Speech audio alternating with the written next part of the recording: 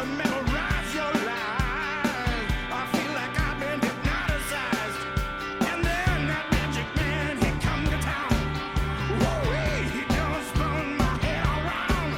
He said recess is obsession to a two-big pie. And now, baby, oh, I'm alive.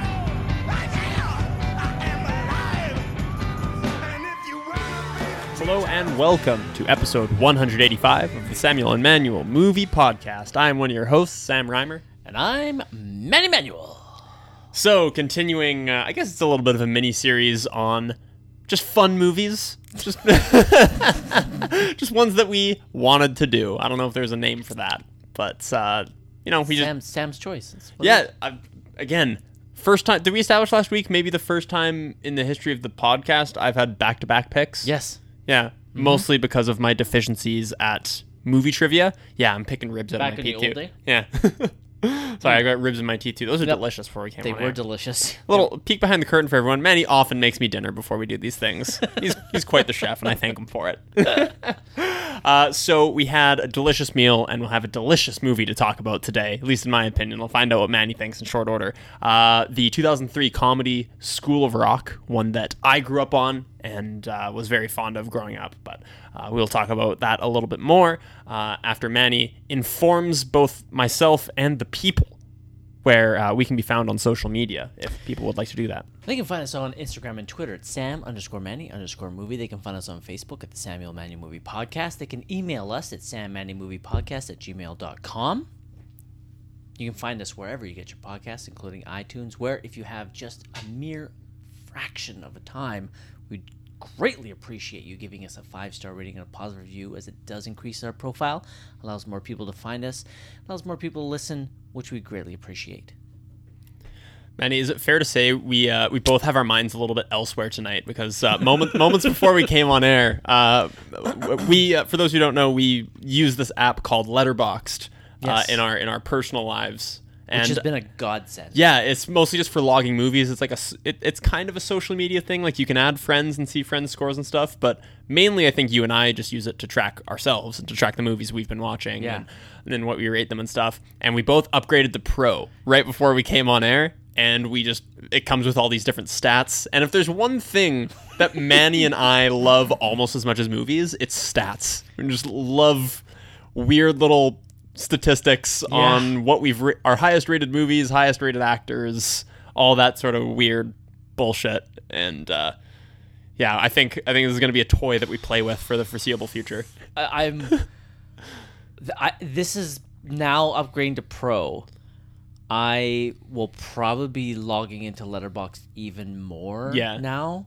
Like, it'll probably be what I log into when I have like 2 or 3 minutes to just kill, instead of logging into maybe Instagram, not very much, mostly Facebook, or as much as I don't really follow the news, I do use my news app as well, just to kind of see what's kind of going on. Yeah, Letterboxd is going to eat up a lot of my free time now. If anyone from Letterboxd happens to be listening to this, hey, Letterboxd, send us free shit. Or pay us to promote your product, because we like it anyway. So just, if you feel like giving us some money, we wouldn't be opposed to that. You know what? Don't even give us money. Promote our podcast. Or you know what? Even if you're not from Letterboxd, give us money and promote our podcast. That's true. Really, anyone is welcome to do these things. Yeah.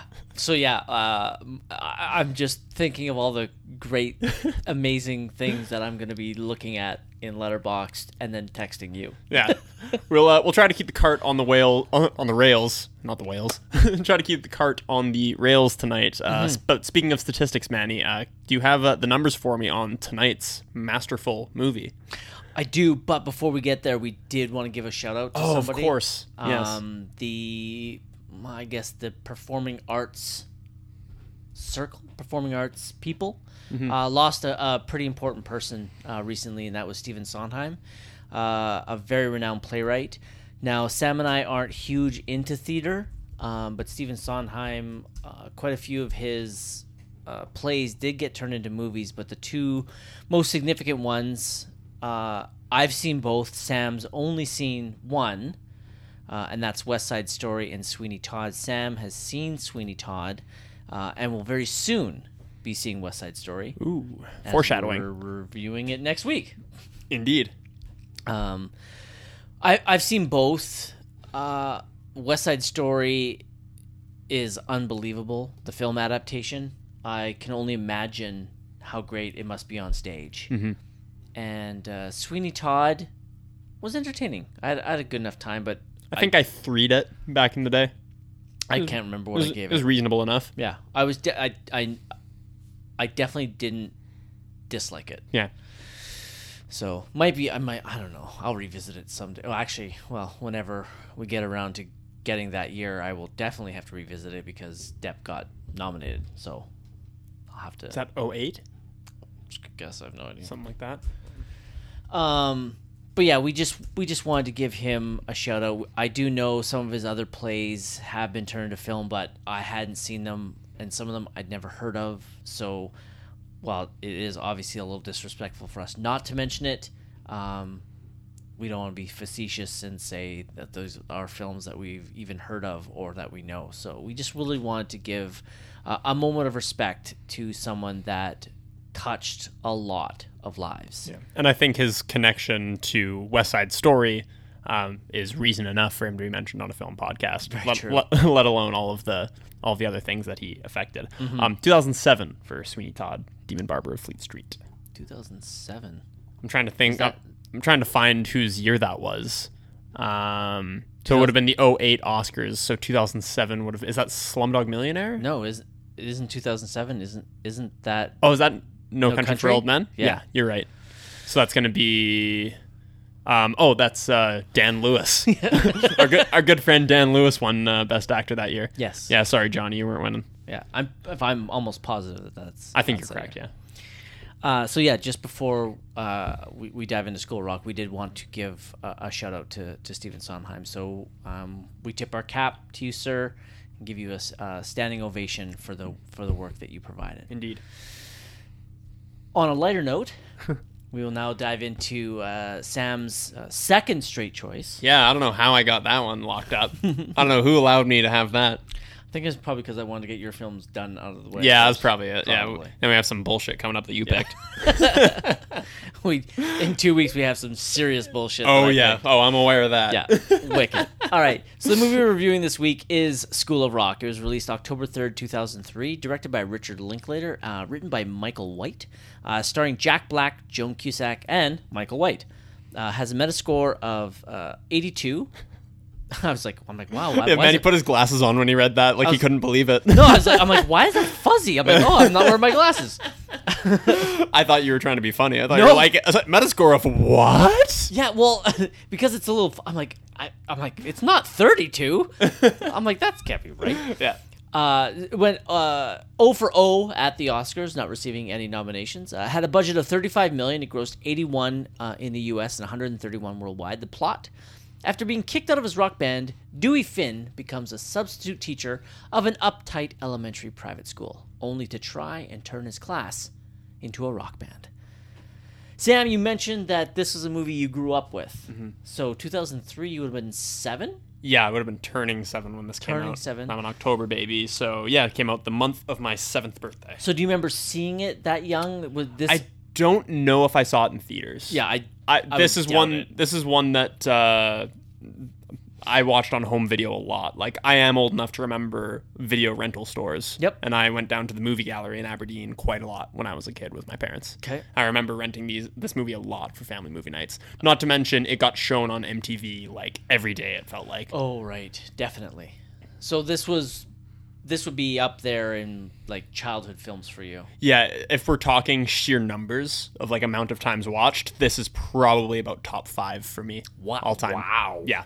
Wow. Mm-hmm. All right, so why don't you give us your spoiler-free thoughts on your childhood comedy film? So, obviously I love this movie. Anybody who knows me knows that. This is one I still quote regularly, in particular with my siblings, who watched this with me quite regularly growing up. I think it's safe to say I'm a fan of Jack Black, mostly through this movie. I'm also a fan of his band Tenacious D. I think they're good musicians, both him and his bandmate Kyle Gass. I also am a I'm a fan of the guilty pleasure musical that Tenacious D put out, Tenacious D: The Pick of Destiny, and it very much is a guilty pleasure movie. I almost chose that movie for this one, but decided against it. I should also point out that I am a longtime rock and roll fan. My dad is probably the biggest rock fan that I know. He worked for a classic rock radio station in Vancouver before I was born, and this type of music was always present in my house growing up. This was always being played. But this movie, I can't understate just how formative it was in not only my love for movies of this type, like comedies, but for music and for rock and roll music. For those who don't know me, I play drums, mostly rock and metal, and I don't think it's an exaggeration to say that this movie directly correlates to that decision. I'm trying to decide whether I'll say this I'll say this right now, because while it's in mind, it's not really a spoiler. There's a moment in the movie where there's a montage where Jack Black is teaching all the students, and it's a montage scene. So like one scene he's showing Zach a bunch of guitarists, and the next scene he's showing Freddie all the different drummers. One of the drummers that he shows Freddie is this guy named Keith Moon from The Who. And I have a distinct memory sitting on my couch, probably like 8 or 9 years old. And I was watching this movie with my dad for this who knows how manyth time. And he pointed and he said, "That guy right there, that's Keith Moon from The Who. That guy was insane. He once put a stick of dynamite in his drum kit without telling the rest of his band, and that's why the guitarist from The Who is deaf in one ear. It's because he set it off on stage without telling people." I was like, whoa, that guy's crazy. And he said, yeah, but he's a crazy drummer. And from that day on, I was just looking up clips of Keith Moon on YouTube. And I was like, I want to play like that guy. That guy's crazy. And from then on, I just wanted to be a drummer. Like, the line is very direct from this movie to my current passion for rock and roll music. Adorable. I know, I still remember that, and that's an absolutely true story. So I love it. To say that this movie is, like, obviously it's one that I enjoy, but to say that it's personally important to me is an understatement, frankly. It's one that I love time and time again. I think Jack Black's hilarious. I think the movie is silly and ludicrous and over the top. I think it's not really based in reality. This man would not be allowed to walk off the street without ID and teach at this school. The whole plot is nonsense, but I love it. I quote this movie with my siblings all the time. The smallest things, like if the word shredding comes up in conversation, I'll do a leg kick like Jack Black and say shredding like he does to his class. The list goes on and on. I'll leave the specifics for the spoiler section, but suffice it to say, I was happy to revisit this. Manny, no matter what your experience was of this movie, I don't really know whether you liked this or whether you didn't like it. I assume, if I was to guess, I'd say you had a reasonable enough time, but it didn't connect with you on nearly the level it did with me. But this isn't one that I really expected to, make your all-time list or anything. It's just one that I have a lot of fun with, and I wanted to explain just exactly what it means to me. Awesome. I think for anybody to enjoy this film, it completely and 100% hinges on your opinion and thoughts on Jack Black. It's literally that simple. If you are into him and his antics, this movie is going to be a pure delight. If you're not, this movie is going to be a little bit harder to sit through. And I'm right on the edge in between them. I don't want to say complicated.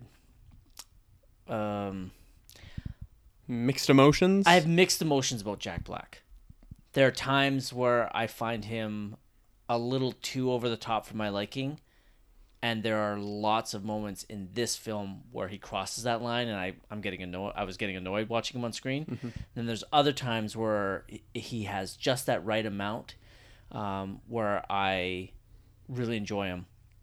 There's a movie that I love called High Fidelity. Have you seen High Fidelity? I haven't, no. Okay. Maybe that's one I might use for one of my picks. In that movie, he's a very, I don't want to say minor, he's a supporting character. And he's not central to the plot. But he does the perfect amount of Jack Black antics that I can deal with. And that movie was my introduction to him, where I kind of, I don't want to say discovered him, because looking back at his filmography, I've watched older movies where he's popped up, like a movie that sadly I didn't like, but I thought I would. It's called The Jackal. It's an action thriller with Bruce Willis. He has like two scenes in it, and I'm like, holy fuck, it's Jack Black. But this movie, as I was watching it the whole time, and I'd seen it before. Yeah. I think, just for the record, when we were talking off air, you said you thought that you hadn't seen this since theaters. Is that accurate? Not I did not see this in theaters. I saw it on home video. Right. When it was released. And I don't mean to disparage this movie. I would not have gone to the theater to see this. Yeah. I saw it. So was that 2000?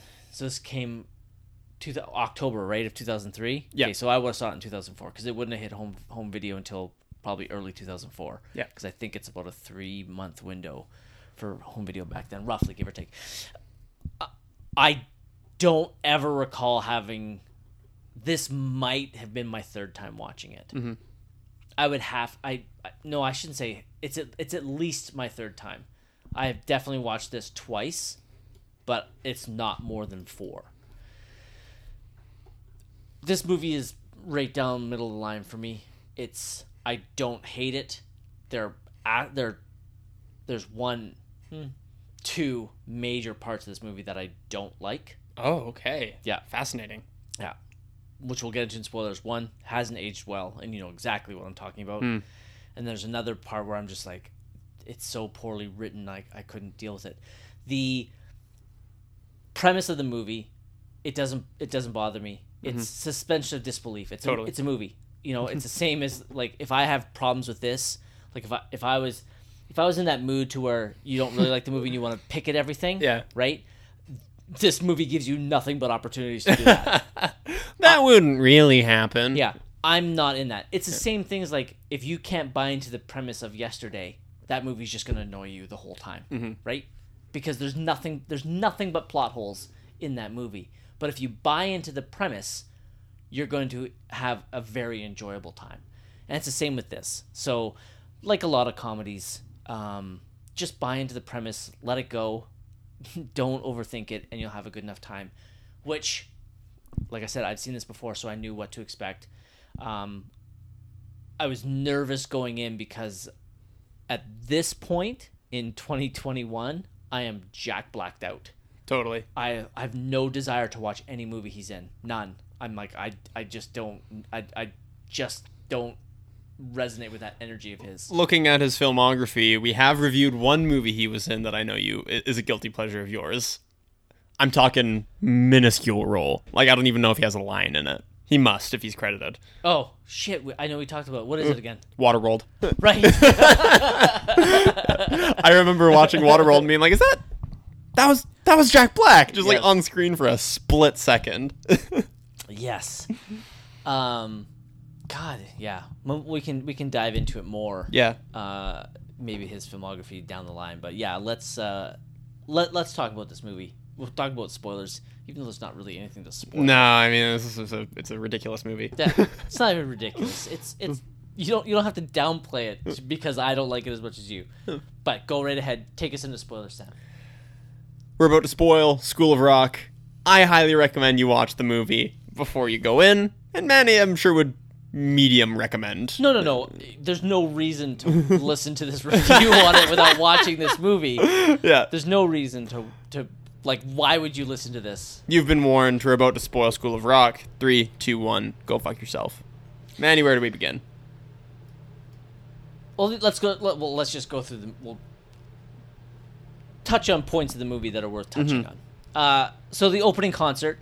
A quick thing, some of the credits, I like some of the way the credits are on the posters and written on the thing. Inventive, just not enough of it.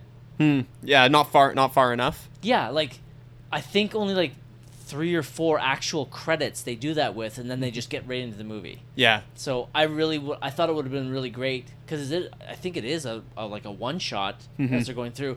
I think it would have been, I don't know, just more enjoyable for me if they kind of did it with a lot more. Obviously, there's not a lot of names in this movie because the kids are all unknowns. Yeah. At the time, so there's really, in all honesty, there's only 3 actors of name in this movie.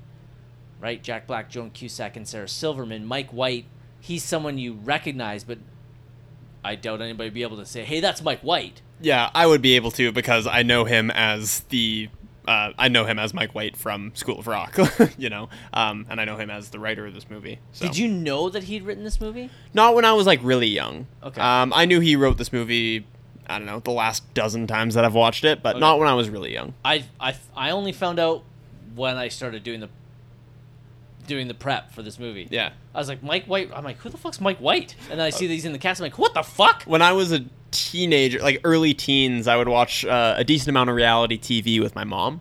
And I remember we were watching The Amazing Race, and he was on there. And and I just went, holy fuck, it's Ned Schneebly. Yeah, and he introduced himself as the writer of the movie School of Rock.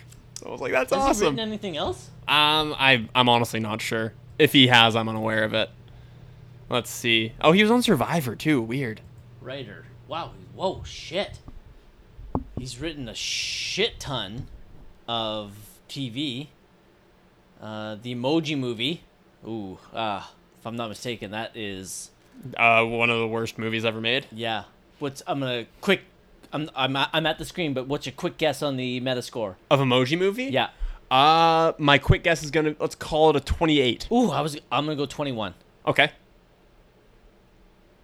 12. Oh man. Oh, that's not good. Oh wow, he wrote Nacho Libre as well. Which I haven't seen. I own it, but if you don't like Jack Black, I can't imagine that would be one you enjoy. Wow, he wrote Orange County. I heard that was good. Ooh, Chuck and Buck. He produced a weird ass movie called Gentlemen Broncos. And Dead on Campus. Yeah. He's actually written quite a few films. Good for him. And he's in Chuck and Buck. That wasn't the movie I was thinking of. Oh yeah, and I'm just going. I scrolled down to his acting credits. He has a tiny part in Zombieland, which is a movie I really like, as you know. He does? Yeah, he when Jesse Eisenberg is going through the rules at the very beginning, somebody gets attacked in a bathroom stall. That's him? That's him. Yeah. Nice. Yeah. Okay, so yeah, I would have liked a little bit more credits on the posters and whatever they did, because I thought it was really inventive and really great. I am a fan of Richard Linklater's. I love Dazed and Confused. I absolutely love Everybody Wants Some. That movie just continues to climb up my list of movies I like. His Before trilogy, I've only watched the first one, which is Before Sunset. Before Sunset, Before Sunrise, and Before Midnight. Before Sunrise is 1995. Okay. Before Sunset is 04. And then Before Midnight? Is 13. Okay. Which I totally knew off the top of my head. Before Sunrise, all I'd ever heard was great things, and it's completely warranted. That movie's unbelievable. I keep putting off watching the other two, and I should stop and just do it because the first one's so good, and I heard the trilogy is really great. I haven't seen Boyhood. What are some other... You haven't seen Boyhood, hey? No. I liked it, but didn't get it. Like, I didn't get the hype behind it. Okay. But yeah, Linklater's done quite a few movies I like. I don't think I've watched anything that I disliked. So, again, I'd already seen this movie at least twice prior to this viewing, but I couldn't remember exactly everything. So the opening concert where we're introduced to Dewey, it was right here where I realized, oh no, this is a Jack Black movie. yeah, my recollections were not of him being Jack Black. And as soon as I saw the opening concert, I'm like, oh no. Yeah. I'm like, he's the Jack Black that I don't really enjoy. And I can tell you right now, I completely understood the way his bandmate felt. Yeah. And I mean, for me, that's part of the arc as well, right? Is him... I mean, the movie has a pretty basic character arc for Dewey Finn, just him becoming a little more selfless, a little more band-oriented, rather than a little more himself-oriented. And, yeah, watching the movie as a viewer, I think you're supposed to feel like that. I think you're supposed to feel like, yeah, these guys are right to kick him out. Yeah. I do like that because a lot of times they'll make the band come across as dicks. Yeah. The one thing I really enjoyed with Jack Black's performance and Linklater's direction is that they don't ever try to make you sympathetic with Dewey. Mm-hmm. And it was this choice that made it really hard for me to fully get on board because, well, we're already in spoilers. He doesn't even really get much of a redemption. Even at the end when he's supposedly all for the kids, Mm-hmm. they let him off the hook. Oh, big time. Because that scene on the bus where he's apologizing, the kids cut him off to get to the concert. And I'm like, he didn't really have to atone for anything. No. And it kind of bothered me. That's fine. I get that. I can understand if you feel like we're being robbed of a character moment. Yeah. I think, like I was saying before, his whole arc goes from being less about himself to more about the music. So even though he does grow to care for these kids, that scene on the bus, as long as we're there, I view that as more as he has passed that along to the kids. He's passed the love of the music along to the kids. Their quarrel in that moment does not matter. The show that they're about to play is what matters. I'm going to go back That's on that. how I read that. I liked it. I like it. Okay, cool. So yeah, the opening I guess that is a concert, right? Yeah, Every totally. gig? Concert, gig, show. Are they all the same thing? Yeah, I think so. Are they? I mean, a concert, I know what your hesitation is. In your mind, a concert is like a big thing. Just a little bit bigger than what that is. Yeah, this is at a bar Yeah. or something. So that feels like, again, semantics. Yeah, semantics. I'm not really arguing over it, but I think of concert, I do think of a little bit bigger venue or a bigger crowd. Mm-hmm. So to me, it was like a gig. Yeah, we can go gig. Whatever. I don't really care. It just really just occurred to me as I was saying it. Mm-hmm. But they do a great job immediately setting up the character of Dewey Finn, and I immediately don't like him. Well, yeah, from the second that you see him, the first thing we see him doing is he's at his amp trying to turn it up, but whoever's running the sound doesn't has him turned way down. So he's gesturing over to the sound guy going, "Hey, turn this up. Turn this." All he's concerned about from the very first shot that we see him in is get me louder. Yeah. I like that. So it does it sets up the character fine, then it cuts to him in his apartment that he shares with Ned Schneebly, which I have to say might be one of my all-time favorite named characters. It's so good, right? It's probably still my second favorite Ned. Second favorite Ned. Yeah. Are we talking Spider-Man Homecoming Ned? I don't even know his last name. Shit, okay, third. No, my number one Ned is Ned Ryerson. Oh. Phil Connors? Needle-nosed Ned the Head. I fucking love Ned Ryerson. That Groundhog Day episode was fun. That was. That was. But we do meet Ned, and then we meet Sarah Silverman's character, whose character name I can't... Patty. This is the other person. This is the other part of the movie I have a problem with. This is one of the worst written characters, and I can't believe she must have needed money, because this character is horrible. Yeah. It is the stereotypical wet blanket girlfriend. Naggy. Yeah. It was painful to watch somebody that I like as much as Sarah Silverman do this role. Are you a big Sarah Silverman fan? Her comedy's spectacular. I've never really watched her comedy a ton. I feel like I would like it. I like raunchy comedy, which, as far as I know, is her brand. Yeah. Yeah. I've never really gotten into it. Understatement. Yeah. Huh. I like it. I'm a big fan of female comics who can be raunchy without being too much like a guy in it. Yeah.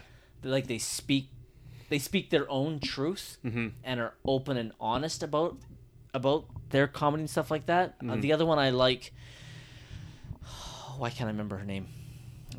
I'll look it up after when I have a free moment. I'll do it. But yeah, I can't stand this character and the way that she's portrayed. I think it's a complete stereotype and a complete waste of talent of Sarah Silverman. That's an entirely fair criticism. I have no rebuttal for that. It's never really bothered me that much, again, because I watched this movie when I was 7 years old or 6 years old, whatever it was. But yeah, I can see that being a problem. Luckily for us, she's not in the movie a ton. She probably has like 2 or 3 scenes, I would want to say. But yeah, this character exists solely to nag Ned, and so that Dewey and Ned have a little bit of tension over Patty, and that's this character's sole reason for existence in this movie.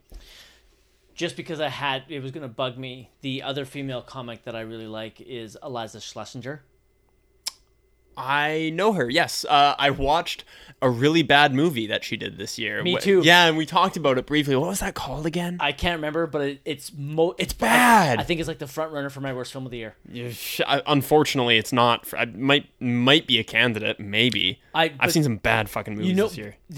I know, we're getting off topic while you look up the name. Do you know that movie is based on her real life? Yes. That really happened to her. Yeah, which is honestly one of the best things about it. If she was, and I think we talked about it when we both saw it. Name of the movie? Good on Paper. Good on Paper. Thank you. The bad reviews just write themselves at that point. Yeah. I.e., not good on paper. No, it was horrible. But she she tells the story that the movie's based on, on an episode of Joe Rogan. That is worth listening to. Oh, it's okay, fucking awesome. That's cool. That movie, avoid at all costs. Yeah, it's not good. Oh, wow, that movie was so... I had erased that movie from my memory, honestly. I may have just forgotten that if we were doing our year in review list. I may have just forgotten that one if we didn't talk about it right now. I mean, I would have it on my Letterboxd list, but I had totally forgotten about that movie. It's so bad. Yeah, it's not good. She's in another really bad movie, but she's fucking good in it, and that's how I found the name. She was in a horrible Mark Wahlberg movie called Spencer Confidential. Never saw it. You don't. But she's great in it. She's so funny. She's in like maybe 5-6 scenes, steals everyone she's in. Yeah. I'm getting a little off topic with Eliza, how much I enjoyed her. She plays the comedic, almost the over-the-top comedic version of Blake Lively's character from The Town. Oh, yeah, so super trashy. And super trashy, thick Boston it's in Boston, super Boston accent, super clingy girlfriend. Yeah, Man, Blake Lively's so good in that movie, though. She is so good in that movie. I have a little watch pile on my DVD player at home, or my Blu-ray player, and The Town is right in there. It's always in there, because it's The Town. Fuck yeah. So yeah, I fucking forgot her fucking character's name again. Patty. Yeah. Horrible character. Sure. That's part one of the thing I dislike the most. It's not this is number 2. The other thing I dislike the most, you know what it is, and we'll get there when we get there. I'm not sure if I do. I think I have a suspicion I know what it is. It's what aged horribly. Okay. Yeah. Yeah. It stands out, and I was like, not good. Okay. Not cool. Not good. Horrible. He gets kicked out of the band. Spider was amusing. I like Spider. He only is in about 2 scenes, or he has speaking roles in 2 scenes. And both of them I think are hilarious, even though I'm pretty sure he only says "sup" in the first one. Yeah. Just such a tool. Who plays Spider? I'm not sure. Lucas Babin. Lucas, have you done anything else that I know? I hope so. If he has, you got to let me know. Oh, he's on The Young and the Restless. Pass. He was in Brick. Oh. What's Brick? Brick is a movie that is high on my Manny Movie Club list. If I get to see another Lucas Babin movie, I won't be mad about it.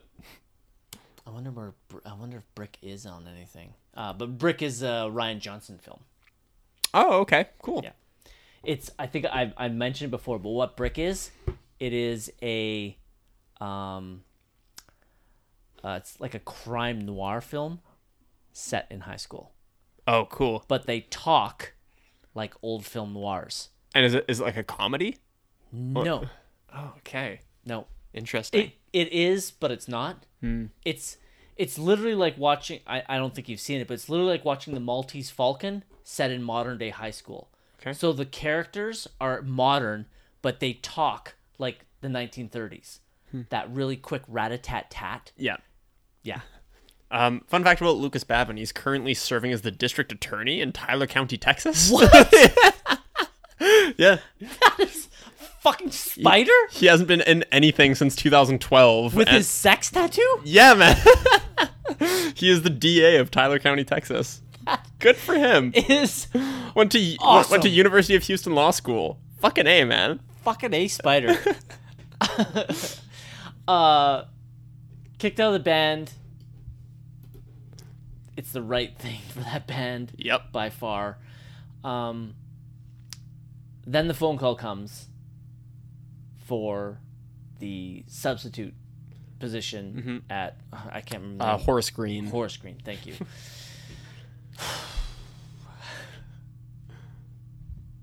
Again, my pause and my breath aren't for the premise and how like ludicrous it would that he could pull this off.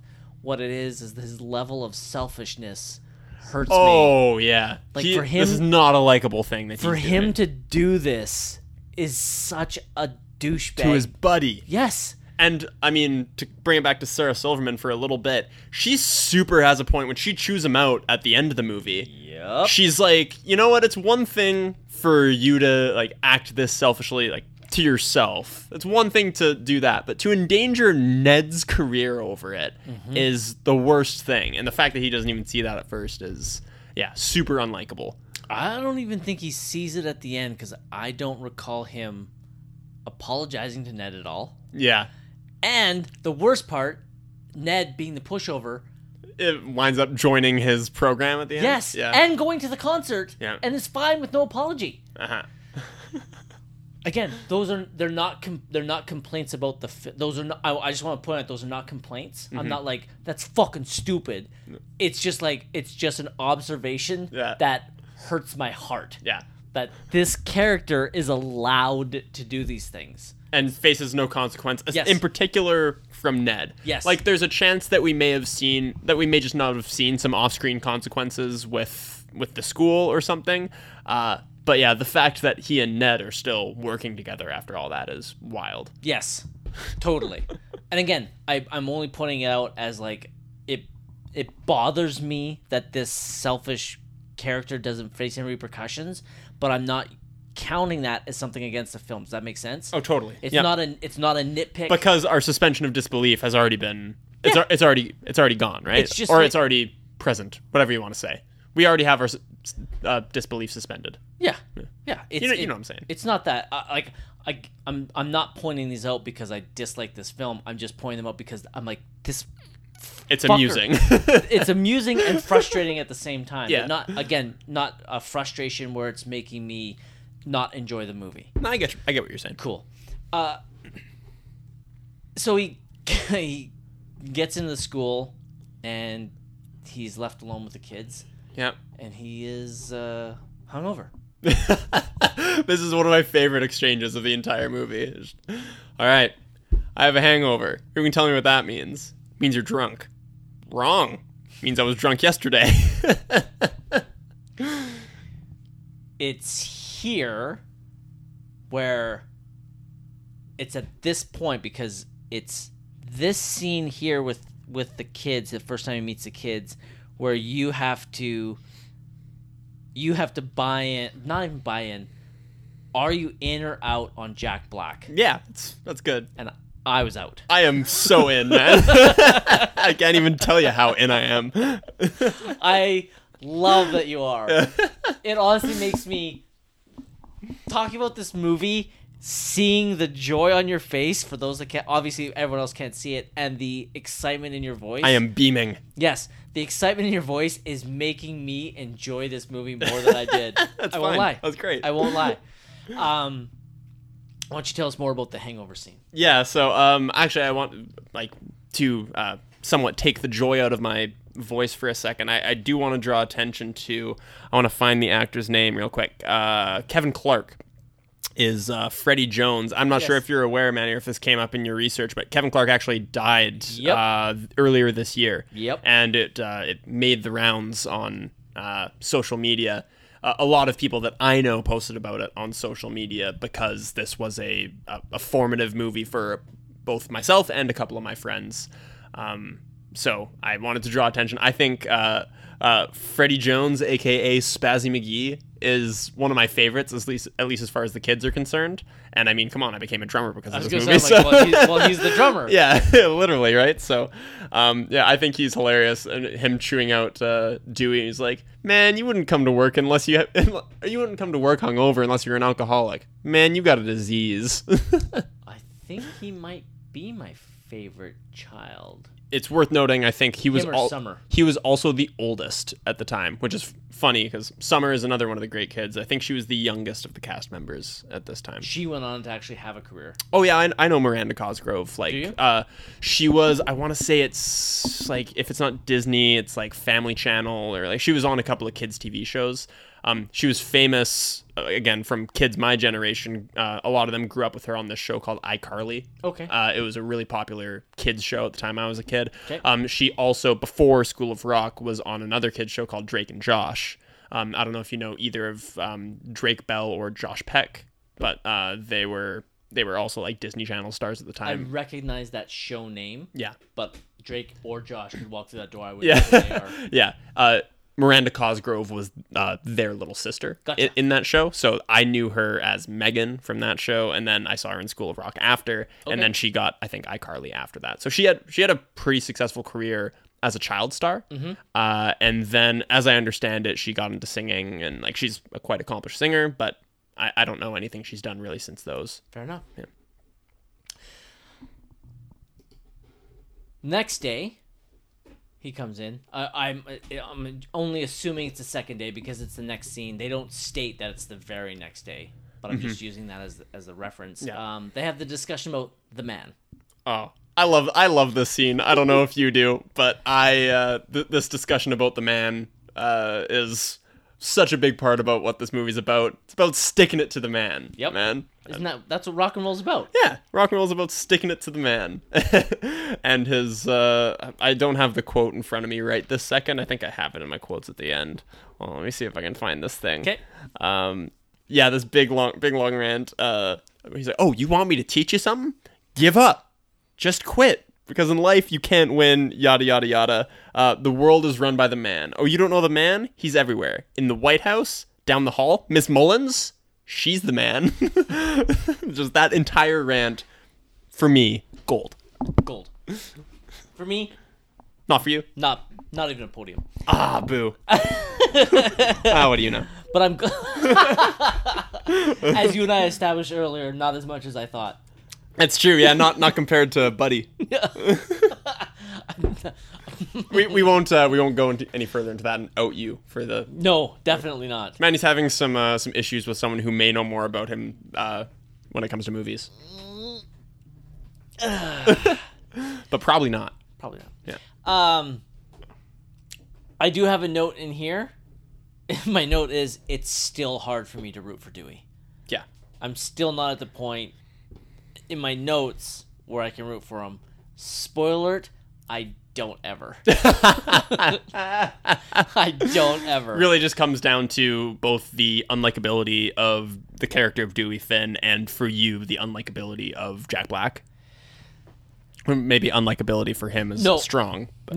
No, that's fair. It's not my feelings about Jack Black don't play in here. It's the character of Dewey Finn, and as soon as I kind of started my little rant here, it's easily apparent why. Because, as you know, and longtime listeners know, my affection for male bonding, deep friendship, means a lot. And he's fucking over his friend. He is one of the all-time worst friends on film. And for him to do that, it's almost unforgivable, especially when there is, I don't even want to comeuppance, but just some form of consequences. A consequence and like an apology, like something to say sorry to Ned. Never comes. Probably occurred off screen because they open up the school at the end. I don't want to say spoilers because we're in spoilers, but so something obviously must have occurred off screen, or Ned is seriously just enjoying being a human rug and allows people to walk over him constantly.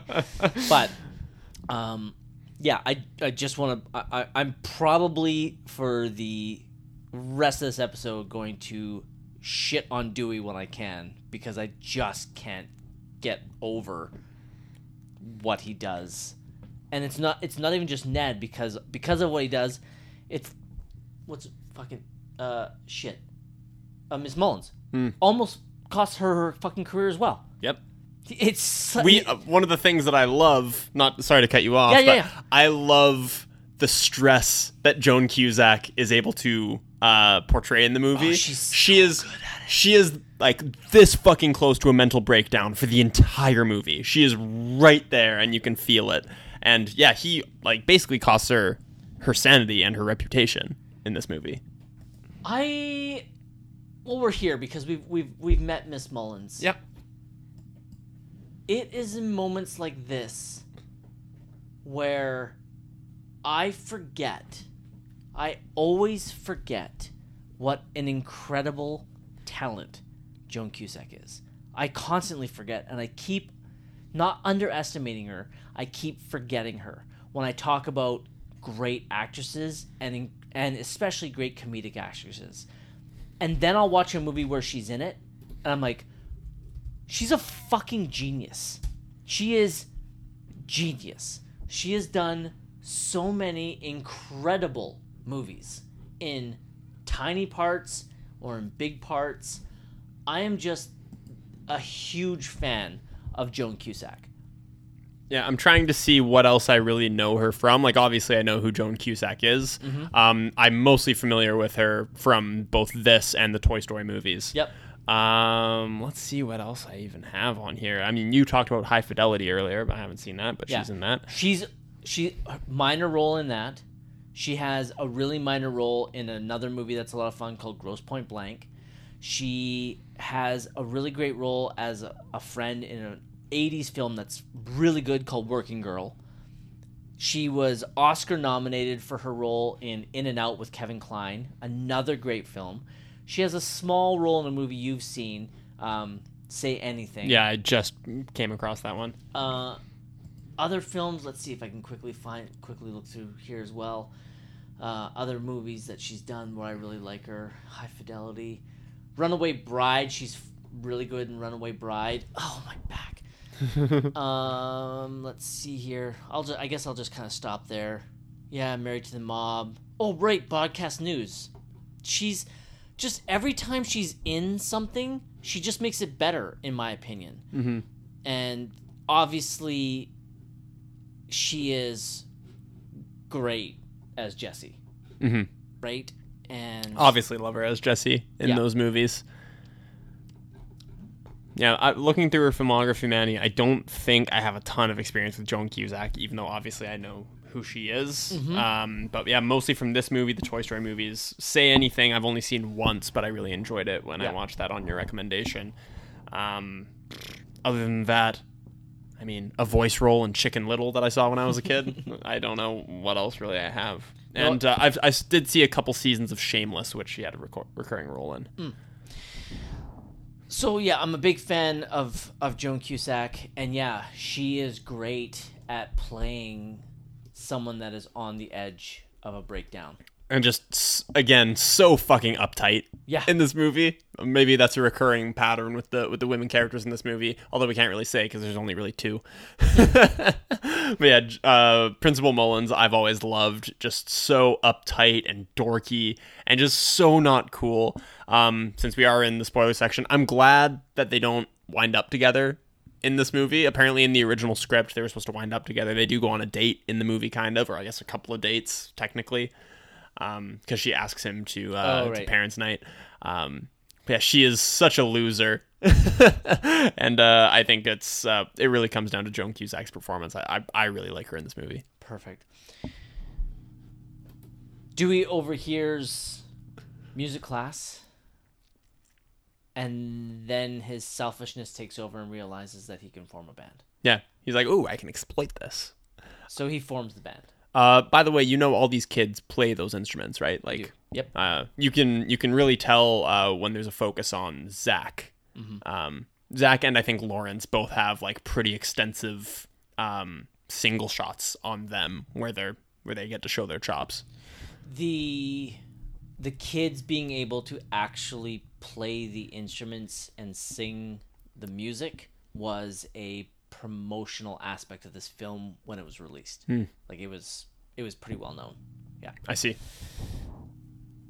Assigning roles, when he gets them back in the class, he picks Zach to be the guitarist and stuff. I really like this scene of him. Or are you talking about the first scene where they jam, I think, Smoke on the Water, where he's just like pulling them all up and telling them to play? I see. Okay. Yeah. That scene is really great. And I've always loved...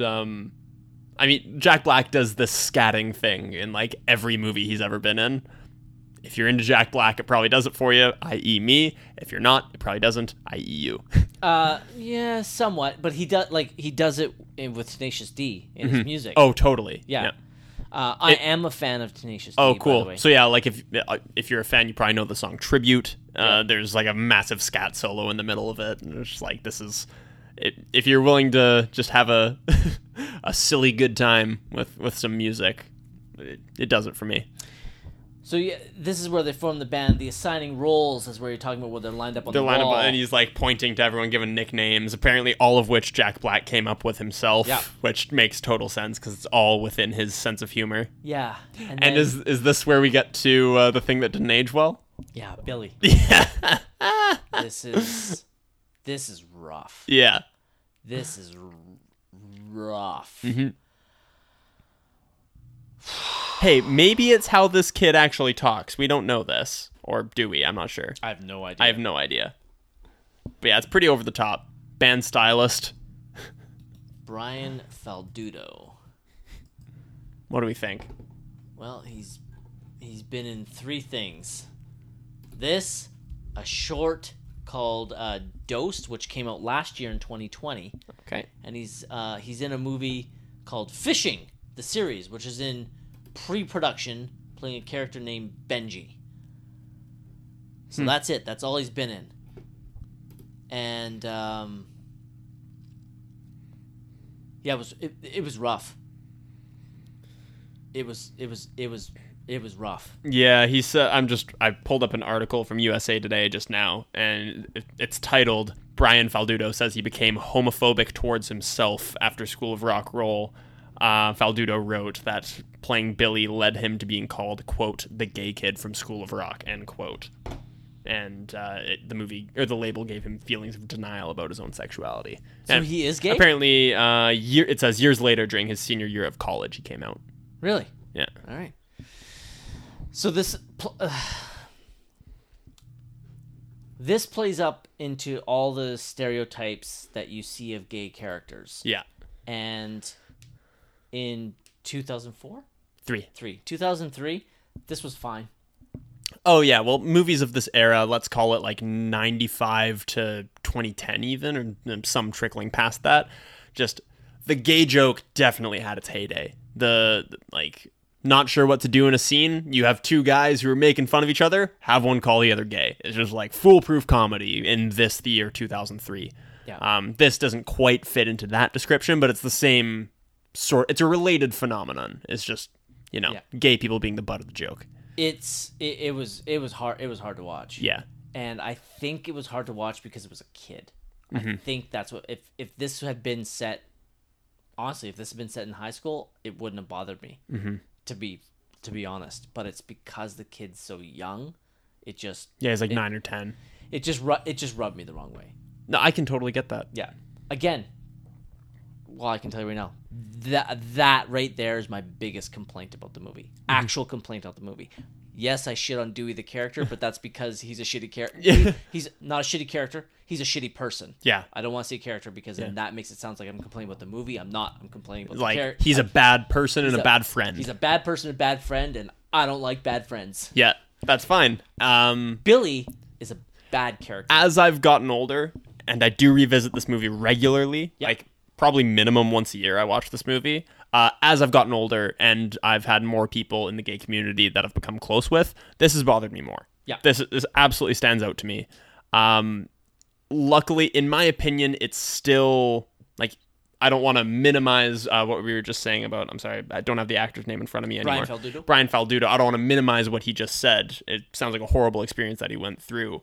I would just say that thankfully there's not a ton of scenes with him in the movie where it can really become over the top. But having him literally read the line, "It's glitter and it's glam and it's fabulous," is just, it's a little much. Yeah.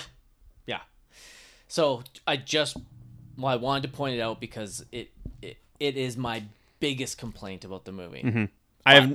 I have no defense of it, and I usually when I say things like that, it's just a difference of opinion, but it's not a difference of opinion. Like, I agree with you. It's not really defensible. No, but it's not a big enough part of the movie for it to derail my enjoyment of it. Same. So, but I couldn't let it not. If this movie was remade today, Billy either gets cut as a character or probably gets recontextualized and, is a little more empowered. If this movie was made today, the scene between Dewey and Tamika, where which one? The one where he talks to her right before the show and she doesn't want to go on. Oh, she doesn't want to go on? Billy, if this movie was made today, Billy would get one of those scenes, I think. Yes. Yeah.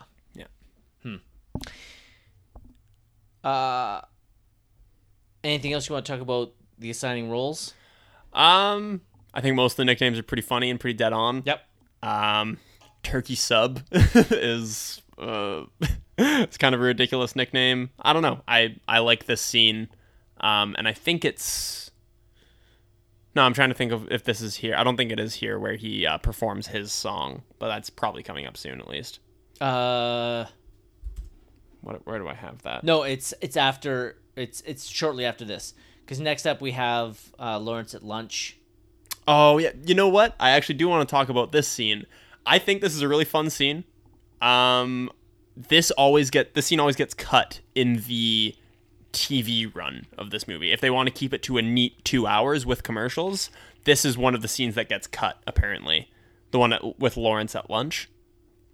Because I remember this scene not showing up in a couple of my watches of this movie. I think you're looking for alternate versions right now. No, I'm not. I'm looking for the runtime. Yeah. They'd have to cut about 10 to 12 minutes of the 1 hour, 49-minute runtime to get it to fit within a 2 hour TV slot. So there's 2 more references to this scene in the movie. So it always bothers me when it got cut, because then he's just making reference, like when he gives Lawrence the nickname Mr. Cool in the very next scene. It doesn't make any sense because we haven't seen this scene.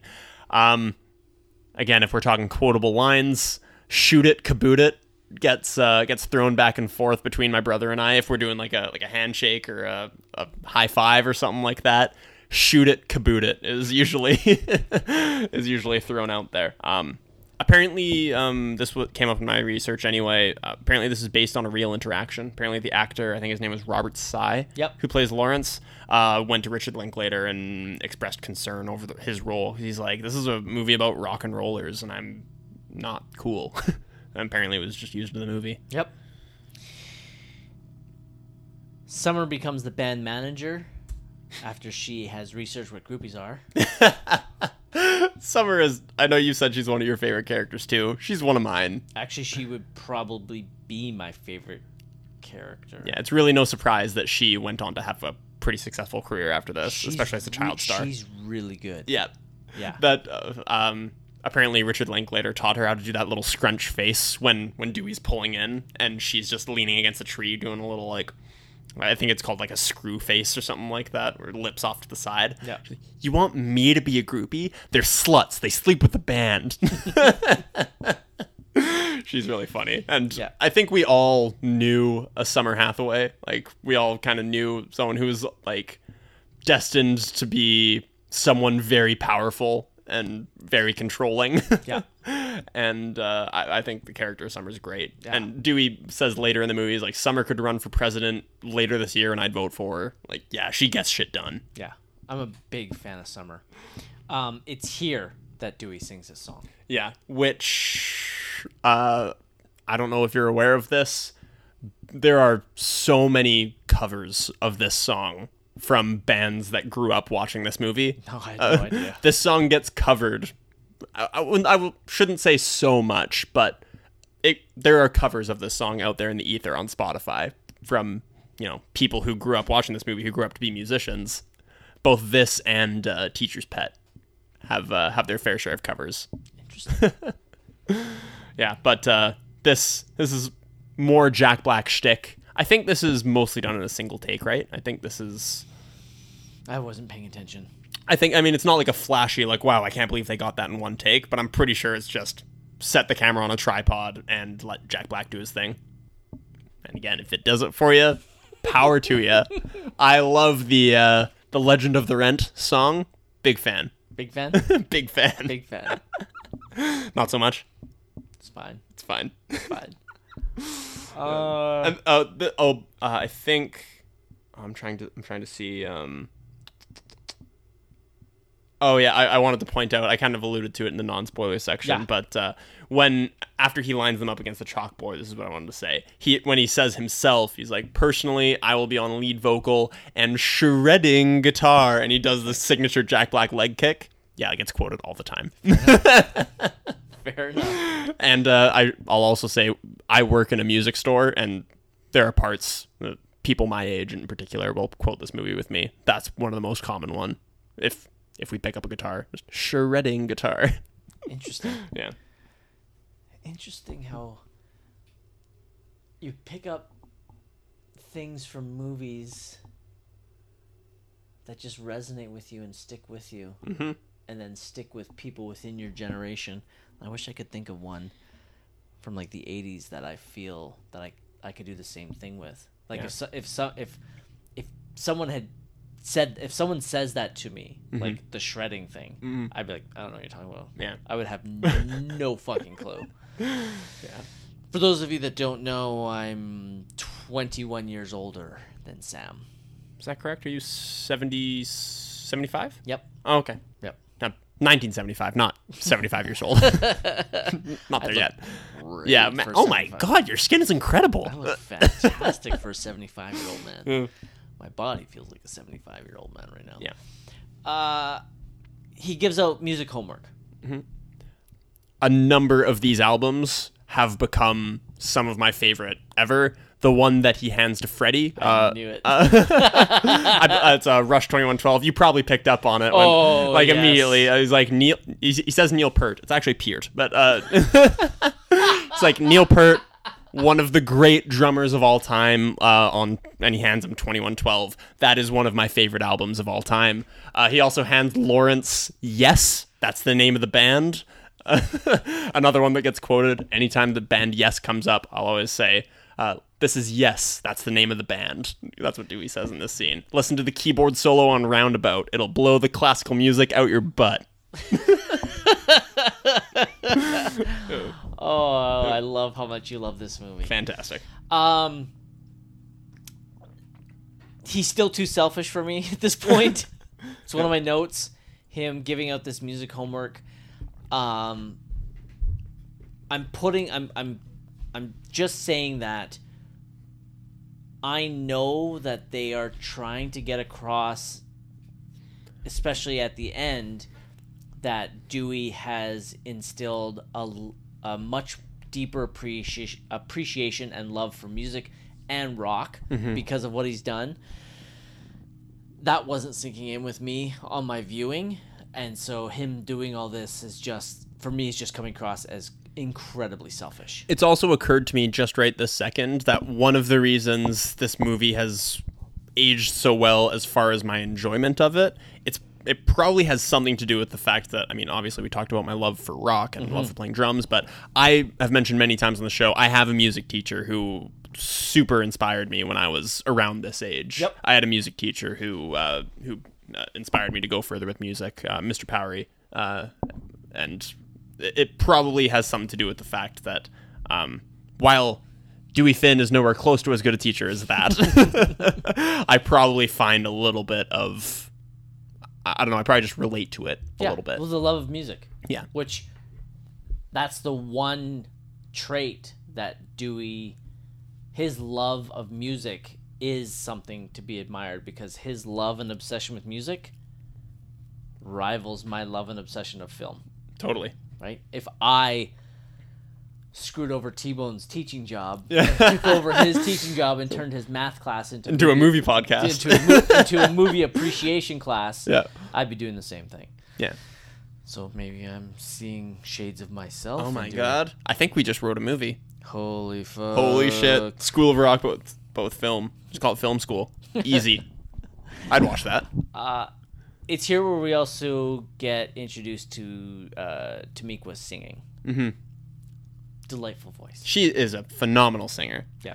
I really like this scene as well. I like both of Tamika's main scenes in this movie, both this one and the one that we'll talk about a little bit later, before the show.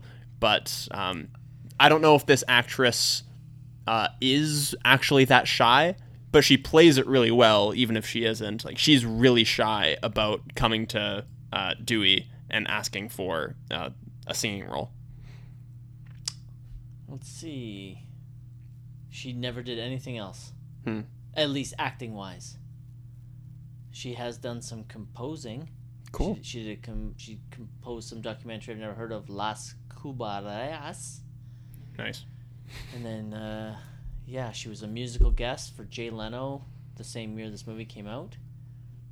And then, But she grew up to be a very beautiful woman.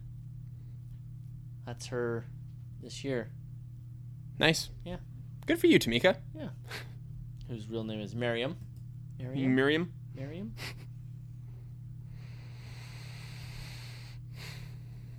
Yeah. Ooh.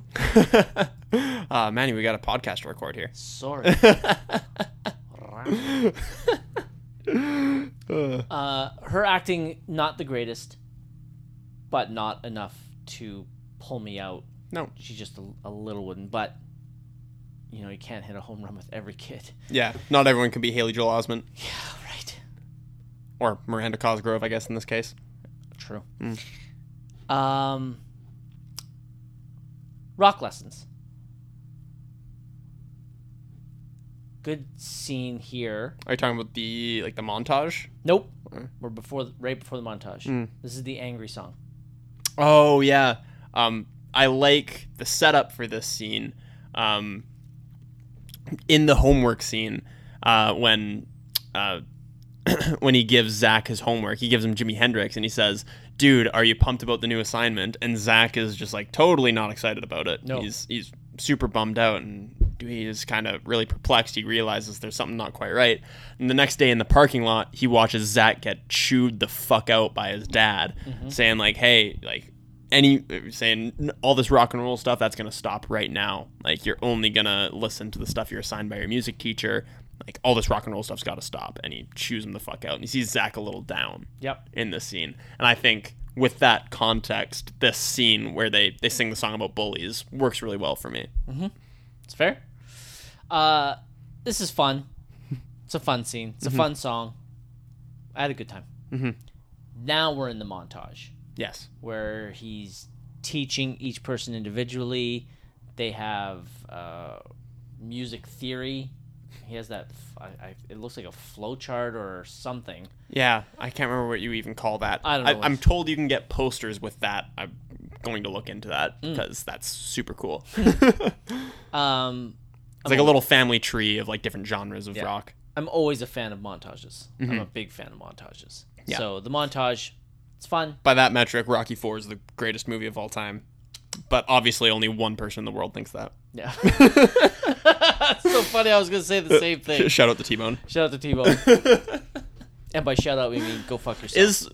Real talk, do you know where Rocky IV is on his list? If you give me a moment, I'll give it for you. Yeah, he submitted a top 20 to you? He submitted a top 20, but it's 10 years old. Oh, okay. Yeah. Oh, shit, I'd have it so right here. for those who don't know, past and future guest on the show, T-Bone, is a big fan of the movie Rocky IV, which I don't enjoy. There's about 4 different training montages in that movie to drive home the point that Ivan Drago is a Soviet and he was built in a lab, but Rocky's an American and he's strong because he works with his hands and he's a man and he trains with tires, where Ivan Drago just gets steroids injected into him. It's a ridiculous movie. Okay, so T-Bone made the list roughly around 2009. Okay. Give or take. roughly. Where do you think Rocky 4 sits in his top 20? I would hope low, but I'm gonna guess like fourth. Fifth. Fifth favorite movie of all time. Yeah. At that point. He has not resubmitted despite my asking for it. Interesting. Do you know what his number 2 is? I don't think I do. You do. You've seen it. It's because it's the movie he first requested for our movie club. I can't remember which was it. Life is a House? Was that him? Yeah. That's his second favorite movie of all time. It's number 2. I'm less inclined to shit on that one because that very much is like a personal connection. Even though I super don't like that movie. Hayden Christensen giving only a marginally better performance than Attack of the Clones in that movie. So like I get it at least. Rocky 4 I just don't understand. I don't understand it. What was the last movie club movie? Was it yours? Yes. Yes, Secret Life of Walter Mitty. That doesn't sniff my top 20. No. It's I don't know. Did you see T-Bone's write-up about it? Because your write-up was really good, talking about how that movie came into your life at the right time. Yeah, T-Bone talks about why he didn't judge Life as a House. I did see that, and that's why even though I don't like that movie, I can't shit on that pick because it's a super personal connection. Yeah, I found him at the right time. I didn't know that. Yeah, he should have brought that up when he submitted the Life as a House pick. I'm sure. I'm not surprised that he didn't because that movie did not get reviewed well in our group. Did I tell you when he was telling me about how hurt he was when everyone was giving their ratings? Oh no, T-Bone! He was so hurt. He's like I was so mad when everyone was giving their ratings. He's like, what the fuck? He's like I was so upset. T-Bone. Now I feel bad, actually. I was laughing so hard. I'm inclined to send him a message. I feel bad. Like, I mean, he kind of gets shat on sometimes at the show, but I have, T-Bone has been nothing but nice to me since we've known each other. T-Bone is nothing but nice to everybody until you get into his circle of friends. Yeah, and then, he's your friend and he can... Yeah, then he's a fucking asshole.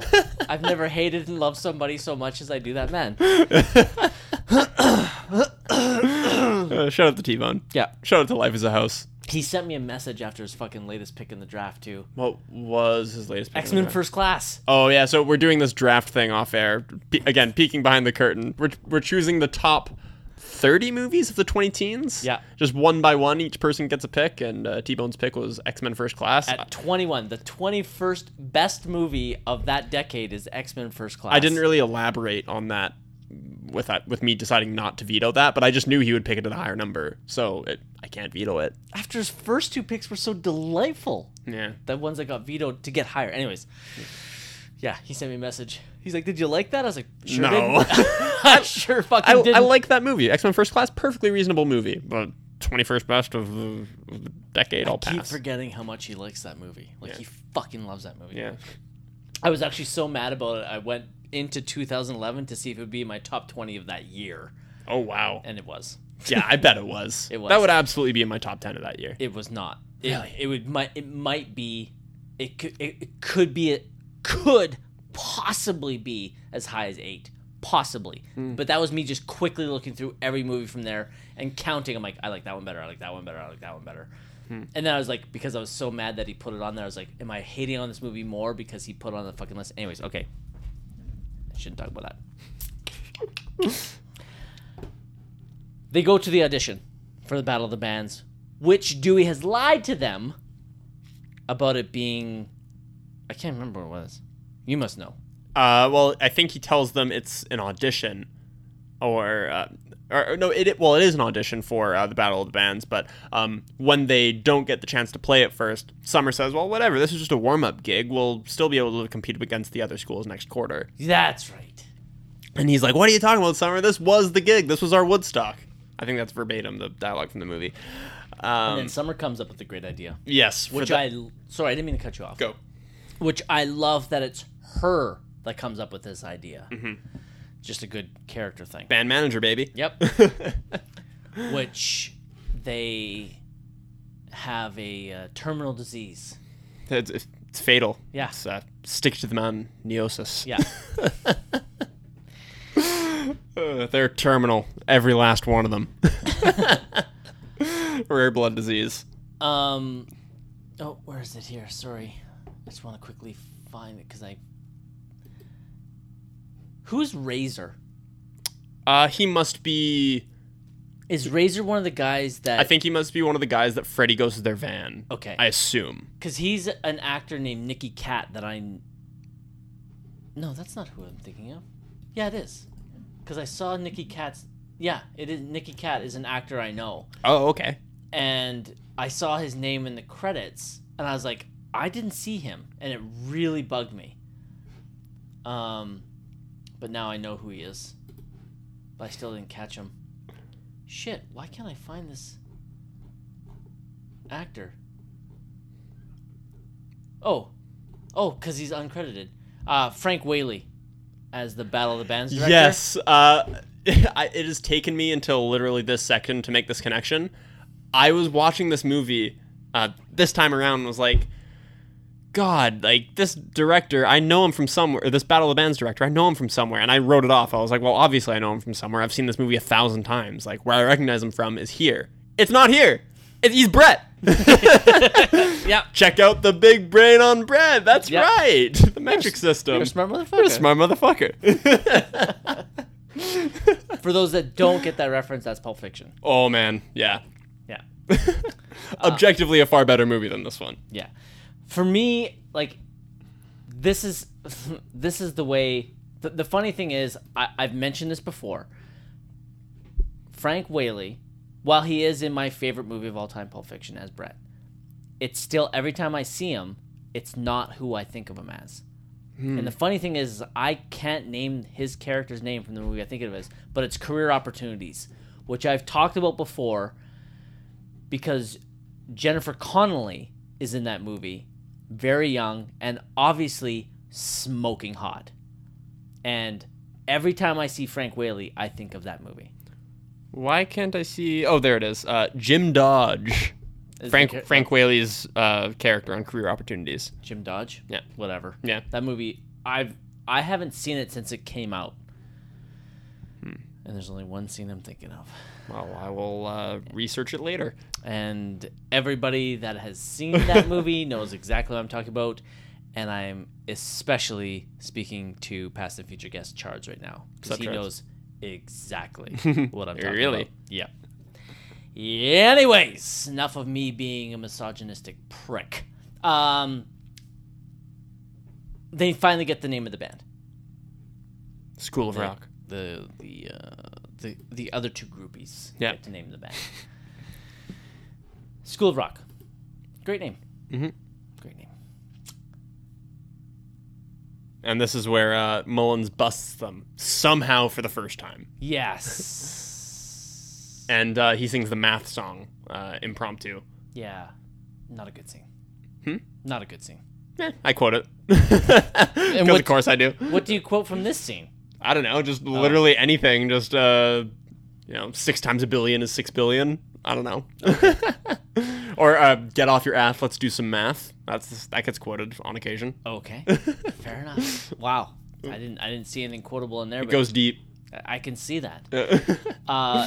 This scene didn't work for me. That's fine. But they needed in there to increase the plausibility that this whole enterprise works, because at no point they are literally playing instruments in a band, and yet no classroom next to them has ever complained. Yeah. And so this leads into that credibility that they're getting away with it. Again, you want to pull up the strings of plausibility, this movie's not going to hold up. Like a lot of movies aren't going to hold up. Mm-hmm. My second favorite movie of all time, the biggest part of that movie doesn't hold up if you start pulling up strings of plausibility. That's Shawshank, him building that tunnel. Yeah. Nuh-uh. Mm-mm. Nuh-uh. Not happening. Yeah. So I also regret to inform you, Manny, that you need to go a little faster than 88 miles per hour to send a DeLorean back in time. 89? Yeah, I think at 89 it begins to happen. Fair enough. Fair enough. So yeah, it's, again, I'm not picking at the movie and stuff like that. Like I said, there's no movie that is immune from this sort of thing. Yeah. But yeah, the math songs wasn't for me. That's fine. Does it for you or it doesn't? This scene didn't do it for me either. Dewey and Mullins go for a drink. Oh, no, you didn't like them having a drink over Stevie Nicks' 17? No, but I do love that song. Mm-hmm. It's a great song. So does Miss Mullins. Miss Mullins is a great song? Well, Miss Mullins loves the song, she thinks it's a great song. Oh, I see what you're saying. Yeah. What I do like about this scene is Joan Cusack. Especially, she thinks they're going for coffee. He's trying to get her drunk. Yeah. When he gets up to go to the jukebox, she grabs the big mug of beer and looks around to see if anybody's looking at her and sips it. it. Small physical comedy aspect of it. Yeah, it is delightful. And for me, it fits that character in numerous ways. With one, she's trying to show that she is responsible as the principal of a very prestigious school. Two, she's super nervous being there. You can tell because they both stand out because it is some type of rock bar or punk bar. Yeah. And three, I think she's also fully aware of what happens when she does get drunk. Yeah. And so... Well, because it's already set up at this point in the movie that the other staff members at the school have seen her drunk and saw her do a Stevie Nicks impersonation, right? So it's already set up that things can happen when she gets drunk. Yeah. And I think she's aware, because I have friends and know people that they're aware that if they get drunk, it's going to go off the rails. Oh, yeah. And so they either police themselves and are responsible in their drinking, or or every once in a while, they open up the chute and the fucking Brahma Bull comes out. Mm-hmm. Is that a reference to something? No. Okay. So, while her performance in this scene has me delighted, the scene itself I find pretty weak. Oh, that's too bad. Hey, I can't give you a counter argument. I love Joan Cusack's performance in the scene in particular. I also love Dewey's line. They do all the classics: Beethoven, Mozart, Enya. That line's always gotten a chuckle out of me. After that, Zach has started to relish the idea of rock and roll and writes a song. I'm going to assume you like the scene. I do. All right. Tell me why. Well, Zach has written a song. They all learn it together. They do the writing process as a band. They share each other's ideas and build upon them. And a fantastic moment, in my opinion, in this scene is where Dewey has kind of put the pieces together. He's made a couple edits. He's like, you know what? Instead of rock has no reason, rock has no rhyme, it's rock got no reason, rock got no rhyme. He's like making little edits like that. And then there's one moment where he just points to Zach like to indicate for him to keep going. And the band is just playing the song without him. And the camera lingers on Dewey for a second and he starts smiling and he realizes he has created something bigger than himself. And he has created... He has come across a group of musicians who he can inspire but also look up to. It's just this tiny little moment of realization for him, like, wow, I get to work with these guys and they came up with this and I got to help. That's a cool, and that's a character moment for Dewey. That is a character growth moment and I love it. Nice. Nice. I didn't see that. I'm not saying it wasn't there, but what it is from you watching this movie as often as you have, and the importance of this film and the themes within it to you. Those are the things that you pick up on. Yep.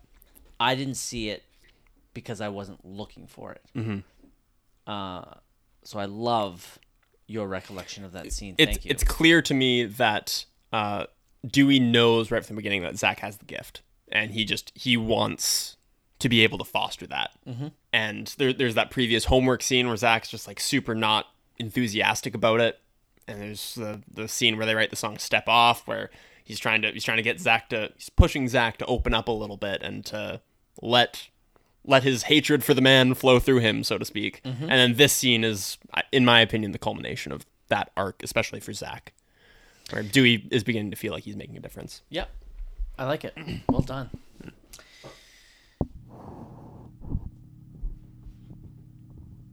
Parent night.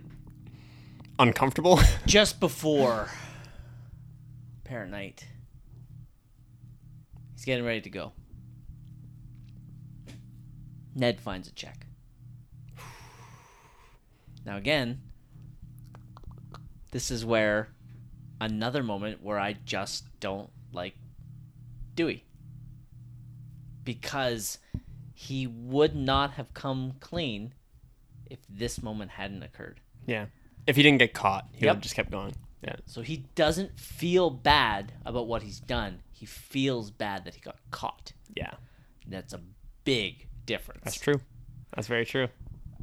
Again, I want to state, I'm not complaining about the film. I just don't like that character. And not in a, it's a, I just Not don't- in a not in a poorly written way. Yes. But in a this guy's a dick way. Yes. Fine. Yeah. It's just hard. It's just so hard when I can't cheer for the protagonist of the film. That's fine. That's fine. But it's because he's fucking over his best friend. And I'm just like, yeah. There's. Oh, go ahead. Sorry, I wanted to just roll it back for a split second. In the them naming the band scene, there's one note that I have. Another thing that I have quoted on many an occasion is even though the character's a little problematic, Billy calling Dewey out for his fashion sense, saying, "Style? You want to talk to me about style? You can't even dress yourself. Look at that bow tie." And anytime a bow tie is worn by anybody, I'll always tell them, "You can't even dress yourself. Look at that bow tie." Or I own a bow tie, and Emma tells me every time I wear it, "You can't even dress yourself. Look at that bow tie." Emma says that? Well, she bought it for me, so she's allowed to. Okay. Does this movie resonate with her as well? Oh, she loves this movie. Holy Her and her sister both grew up on this movie as well. Jesus We had a great time watching it two nights ago. All right. We were having a blast. All right. The other problem I have with the scene where he tells Ned is that Patty comes in and she's such a shrill. Mm-hmm. It's just such a poorly written character, and it's just a stereotype of the girlfriend who just wants to wreck everything for the guy. Yeah. It's so hard to watch. Oh, I hated it so much. And don't get me wrong, this is not the only occurrence of it, and it's one of the reasons like I dislike it. It's just so common because, shocker, women actresses were treated like shit, and they have poorly written characters for the most part. Mm-hmm. So it's just, I think maybe one of the reasons that it hurts or it bothers me so much is Sarah Silverman's playing it so well. Yeah, that's true. Like she does the naggy girlfriend act quite well. Too well. And Yeah. I think that's what bothers me. But, you know. So he goes to parent night. I don't know what the fuck he was thinking. I know that he had intimated early on that he wasn't even going to go. And it wasn't if Miss Mullins had asked him to go with her. I guess he just wasn't going to go, and all those parents would have been sitting in that classroom. He was going to be in a spot either way, I think. The thing that I find... Well, I guess it just kind of shows his character. He was warned about parent night earlier on in the movie because he has that scene where he like spills the coffee on himself because he's surprised. Yeah. So I guess I just assume he's just shirking responsibility because he's For the first time ever. right, because he's lived off of Ned for He's been perfectly responsible right up till this point in the movie. yeah. So the scene's awkward.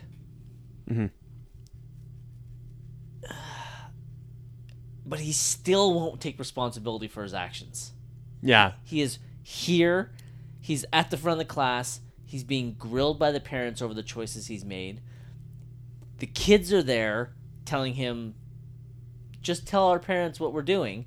So he is caught in his lie, and he sees the cop outside his room and still will not accept responsibility for the actions he's done.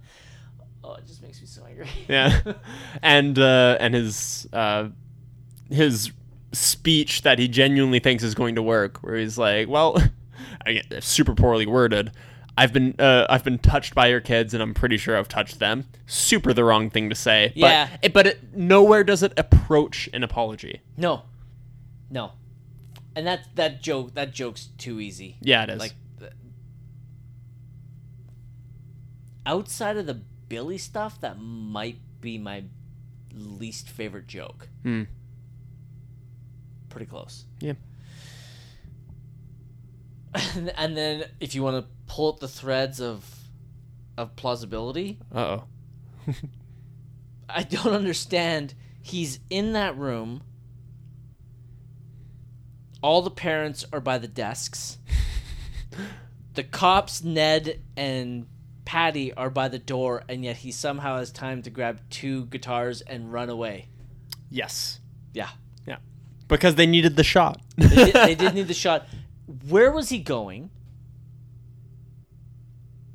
And again, he has literally committed a crime. Yeah, this is fraud. And there is no repercussions. The school's like, we're not pressing charges. Yeah, exactly. The parents are like, we're not pressing charges. Yeah. Yeah. All good. I got nothing. Again, I'm not complaining. It's just one of those little funny things you notice. You're like, all right. You let it go because that's not this movie, right? Him not taking responsibility there just makes me so angry. Might be one of the all-time worst protagonists of all time. Oh, no. Like, not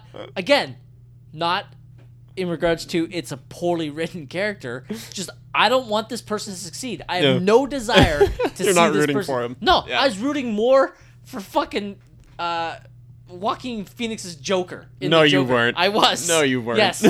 Yes, I was. I don't want Dewey to win at all. Yeah. The next scene where the parents are attacking Miss Mullins,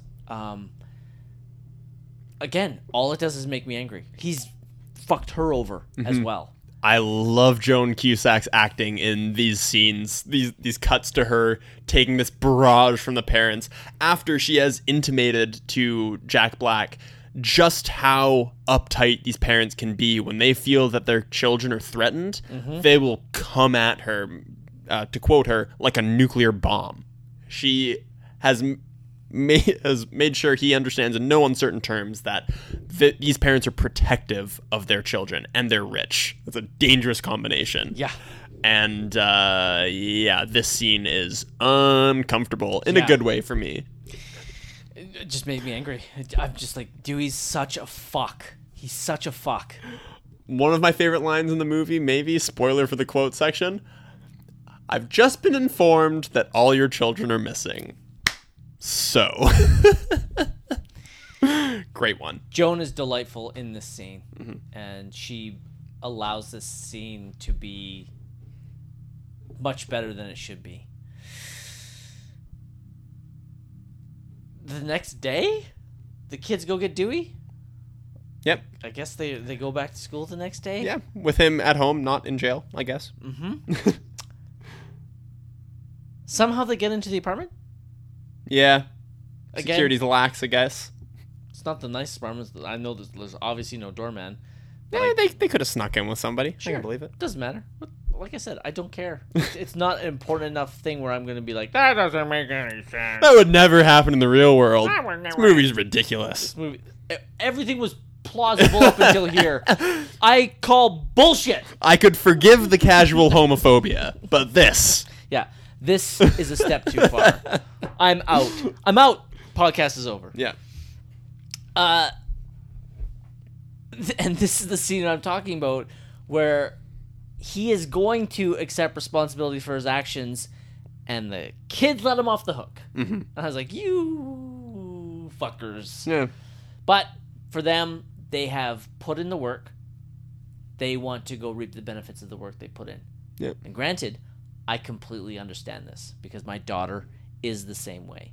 If she puts in time and effort into something, she wants to see it through and she wants to get the rewards that she feels she deserves for what she's done. So I get it.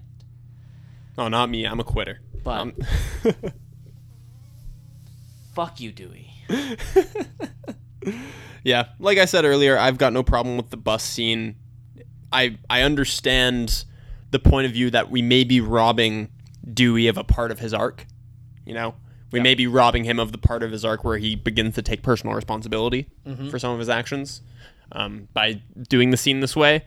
But for me, the scene is about the kids and the fact that he has instilled this love of music in them. They have put in all this work. And the scene in the classroom beforehand, they're not saying, wow, Dewey was such a great guy, we should forgive him. All they're saying is, you know what, this guy was a loser, but we worked so hard for this show. We're still going to play it. Yep, totally. So they get to the concert. They get one song, and they choose Zach's song. The culmination, in my mind, of the arc that Dewey actually has in this movie, which is him going from somebody who's focused on himself and focused on becoming a famous guitarist to being somebody who actually enjoyed teaching these kids and fostering this love of music that he's seen in them.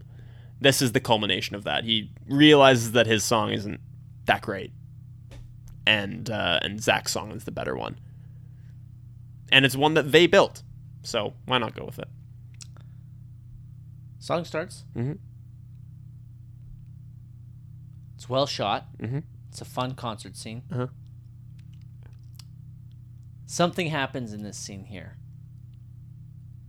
that almost got me to cry. Ooh. Yeah. The parents get into the concert, and the look of pride on their... look at me, I'm going to fucking cry right there. Yeah. Mm-hmm. The look of pride... Oh, fuck me. The look of pride on their face as they're seeing a side of their children that they hadn't seen before. And I can tell you as a parent, when you see your child do something that they enjoy and that they succeed at, it fills your heart with such love and pride that is completely overwhelming. So I'm pretty sure it's Tamika's parents that is the best shot, and it almost got me to cry, and then it allowed me to enjoy the rest of the song a lot more. For me, I also like Zach's parents. Like Dewey introduces the song and says, "This song was written by our very own Zach Mooneyham," and we get a cut to Zach's parents, and his mom looked genuinely surprised. She was like, "Whoa, didn't know that was possible." No. The song is good. I love this song, full disclosure. A little biased, but Yeah. love this song. Nothing wrong with that. It's a good song. I was thinking, side note, it would take some time, but I was thinking for the movie draft game of movie songs that are played in the movie. Diegetic songs. Yes, like i.e. songs that the characters can hear. Yeah. Not like best scores or anything. No. Songs that the characters can hear, but they have to be original. So, like, as an example, from Almost Famous... Can't Do Tiny Dancer. Can't Do Tiny Dancer. I see. But the songs that they sing at the concert, you can use. Those are fair game. Yes. City of Stars, La La Land, fair game. Original song that the characters can hear. Yes. Okay. Stuff like that. Okay.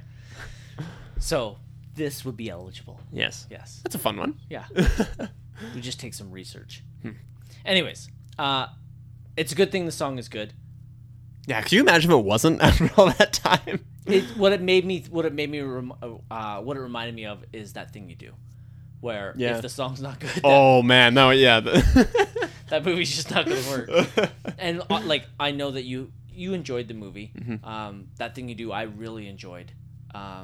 I want to rewatch That Thing You Do. With the theatrical The cut? theatrical cut, because that movie is way over long in the director's cut. Yeah, the director's cut. It doesn't need to do that. I think you'd enjoy the movie even more. Probably. But yeah, song's really good. The concert is shot really well. It's a lot of fun. I have always... Well, I'm trying to think of what sort of things I should say about this. I want to say one thing, which is that Zach's guitar solo, where he's all loosey-goosey up at the front, and he's learned all these guitar moves. Mm-hmm. I think it's a really cool solo, not only because it's well played by that actor. I assume it's actually him on the recording, although I'm not actually sure. It's a fun song, fun solo, but I also like that this is the culmination of an arc for him. We've seen Dewey does that whole like, dude, you're so robotic up there. Like you're the lead guitarist. You got to be loose. And in the montage, he's showing him all these charismatic guitarists from years past.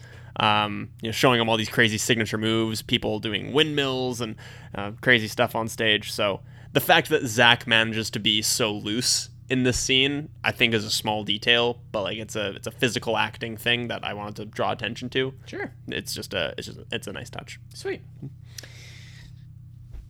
It's all over. We got our second spider scene as he hits on Miss Mullins. Yeah. Oh, I'm sorry. Are you warm? With his delightful sex tattoo. Yeah. No Vacancy wins. Yeah. The Battle of the Bands. Mm-hmm. I have always really liked that School of Rock did not win. I do as well. Mm-hmm. I think it's great. I'm pretty sure it was No Vacancy that's playing right when they show up, right? Yeah. They play that. Would that be a ballad? Yeah. It's the song's called Heartsick. I think it's original for this movie as well. It's a good song. Yeah. I'm a fan of rock ballads. Yeah. Yeah. And it did not occur to me when I was a little kid. It took me a few watches to realize that this was even the same band, and I was trying to realize why. Like, as an adult now, obviously, I know. But I was trying to figure out why. I think it's because the frontman has a different haircut. Yeah. Oh, yeah. It's a totally different haircut. Yeah. So, like, when I was a kid, I didn't even realize that was Dewey's old band. I was like, and then a spider rolled around, and I was like, oh, Spider's in this band. Weird. Obviously, I made the realization at some point. My note here, I'm going to read it to you. You'll possibly disagree, which I would love to hear your opinion on. Okay, cool. All right. Dewey shows his true colors here as he's angry about losing, showing he's made zero growth. Oh, yeah. I mean... Until the kids don't care and tell him all the bullshit that he's unloaded on them. They revert back to him, and then he realizes that the shit he's been saying, he didn't truly feel, because if he truly felt that way, he wouldn't be angry at this. He's so selfish, and it's here that his arc finally completes. Yeah. And it really fucking bugged me. But it redeems it by the end of that whole, and that's all within like 30 seconds. Yeah, the fact that he is the only one of this group who blows up. He's like, "What? No, come on! Like, we were the best one." He knows they were the better group, and he still feels entitled. Yep. He still feels he's entitled to a little bit of recognition. He's entitled to that prize. And yeah, the kids tell him again. Freddie Jones, one of my favorite characters in this movie, tells him, "Hey man, rock and roll isn't about getting an A. The Sex Pistols never won anything big." For some reason, that is such a great line. And so this bothered you, the direction that they went with the ending of this arc? No, Dewey bothered me again. Oh, I see. Okay. Yeah. Okay, that's fine. Yeah. I think what you're saying is probably intentional on the filmmaker's side of things, right? The fact that he needs to hear his own bullshit repeated back to him from the kids that he taught. That is the culmination of the arc of them, of him finally making this realization that it's not about winning and it's not about me. It was about putting on a kick-ass show with my band. Yeah. Crowd chants. They do an encore. Some more concert scene. It's done well. And then the movie ends with. Is the song being played over top of the whole scene? I feel Yep, like it is. it's the entire credits are played. It's A Long Way to the Top, If You Want to Rock and Roll by AC/DC. Yeah. It's fun. Dewey has found his calling, teaching kids. Shocker. Mm-hmm. And Ned has joined him. Yep, Ned is teaching the kids class, I guess. I know you're not a music guy, but I'm sure you can probably tell these kids are obviously not good at music. One of the trivia notes on IMDb from this movie is something I intuitively knew but didn't really keep track of. He tells all the kids to play a C chord. Ned does, and not a single one of them successfully plays a C chord. And he's all like, "Oh, good job, you guys!" Just such a Ned thing to do. Yep. Such a pushover thing to do. Not a single one of them successfully plays a C chord.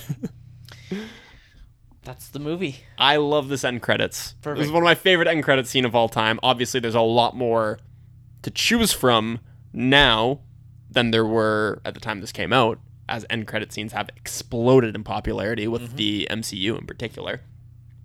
I know what off the top of my head, I know what my number one favorite end credit scene is of all time. I'm going to guess Ferris Bueller. No. Ooh. No. You will actually be surprised. Okay. It's The Hangover. What's the end credit scene in The Hangover? Well, they see all the pictures on the Oh, camera. that is surprising to me. Huh. When I saw that in the theater, I was fucking dying. Really? Dying. You were lukewarm on The Hangover generally, right? I think I loved it in the theater. And it's the sequels that completely made me hate that movie. Yeah. I was like, why? I understand why, because it made so much money. They're like, well, we need to ride this train.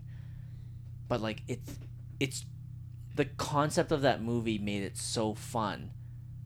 As this freak one-off occurrence Yes. that happened to these ordinary people, and then they go through the same thing again the next time. Yeah.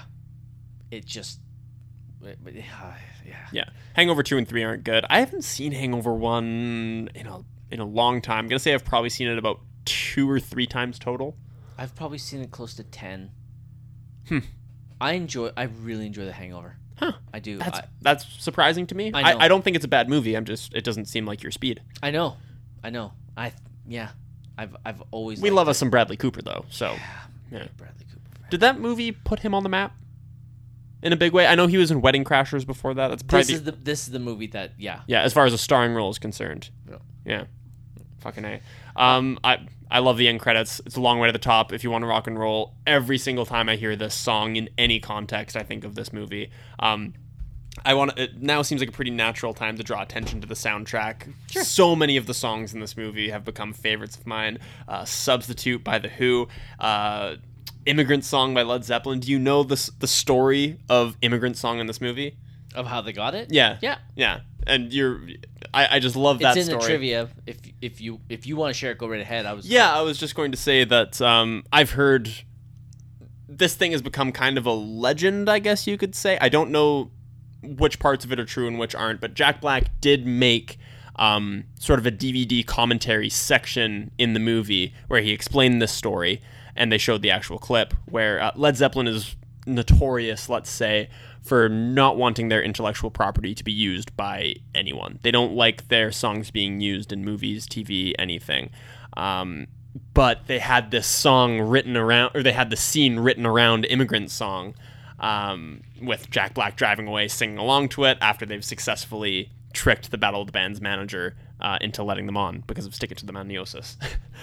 So they had this whole scene written around it, and Jack Black, during the filming of the final concert scene, grabbed the camera on Richard Linklater's request and turned it around and recorded about a 3-minute video, which Richard Linklater then sent to each of the members of Led Zeppelin directly, where he essentially begged them for inclusion of the song in the movie. And I watched the clip earlier today. I've seen this movie 1,000 times, but I had never seen the clip before. It's about 3 minutes long, and he basically says, look, this movie's going to be great either way, but it's a movie about rock, and it's a movie about rock legends. And how can we make this movie without you? How can we make this movie without this song if it's about rock legends? And he Jack Black says in the commentaries, like, let that be a lesson to anybody. If there's something that you want, that don't be afraid to get down on your knees and beg, because you might get it. And I think it's such a great story, and I'm so happy that that song was included in that movie. Now, fast forward years later, I actually just this week rewatched Thor Ragnarok, where that song is again included. And every time I see that movie, I'm like, yeah, it was better in School of Rock. No, I disagree. And honestly, it reduces the magic just a little bit, knowing that that song is in another movie. Does that make sense? It does. Because for my whole life, this has been this like, wow, this special thing. I can't believe Led Zeppelin okayed them to use this song for this movie. That's such a cool thing. And then they also okayed it for Thor Ragnarok. And I was like, oh, that's less special. Even though that scene's pretty fucking cool. It's fucking really cool. Yeah. Yeah. Any other thoughts on the film? I think that is pretty well it. I love the end credits, and I love this movie in general. Awesome. Some trivia for you, which you probably know most of them anyways. You mentioned early on, Jack Black thought of all the nicknames for the kids. Mm-hmm. The idea for the movie came when writer Mike White moved in an apartment next to Jack Black. White would often find Jack Black running naked through the halls or blasting much of the music featured in the movie at full volume. Mike is actually not a huge fan of classic rock. Oh, that's a shame. The basis of the movie is actually used so Jack Black could perform his own favorite music. Sweet. In the photo that Dewey Finn holds up of his and Ned Schliebly's old band, the other person is Richard Linklater, the movie's director. During the course of the movie, Jack Black switches the part in his hair from left to right, depending on whether he is being Dewey Finn or Ned Schliebly. That's some Clark Kent shit. Yep. Putting on glasses. Originally in the screenplay, Dewey Finn was supposed to have run over the teacher before she came to school, which stopped her from teaching the class for 3 weeks. They were probably brainstorming ways to make him even less likable. Mm-hmm. Afterwards, they changed it to her falling in the shower, Makes sense. is much better. Mm-hmm. You mentioned, sadly, Kevin Alexander Clark, who played Freddie Jones, was killed in a bicycle accident May 26th of this year at the age of 32. Yeah, too bad. And this is the other one. Rivka Reyes, who played Katie, the bass player. She now goes by the gender-neutral pronouns they, them. She revealed in February of 2021 that the success of this movie brought Reyes a great deal of attention, which led to bullying and addiction. Reyes told the New York Post that classmates made their life painful. Reyes said they also felt, quote, unsafe existing, end quote, because of obsessive fans and feeling sexualized while barely a teen, including by one man who attempted to photograph them while they were in the 6th grade, and by online message boards in which adult men would write things like how they couldn't wait till she's 18 or the bassist is going to grow up to be hot. Reyes described themselves as a raging addict from the age of 14 to 24 as they put pressure on themselves to land a bigger part so people would stop calling them Katie and the bullying would stop. They use self-harm, sex, drugs, and alcohol as a coping mechanism to get through this. Yeah, I had heard that a lot of these kids are still popular on social media. Obviously, if the kids who watched this movie grew up and social media became more prevalent, a number of these kids have become sort of semi-social media famous. The person who plays Katie is one of them. I know that Emma follows them on TikTok and a couple of social media platforms, and yeah, they're quite open about their experience with this movie. As far as I know, none of the cast members of this movie have said that their experience like with the movie was bad. No, I didn't. It's mostly been the reaction to. Yep.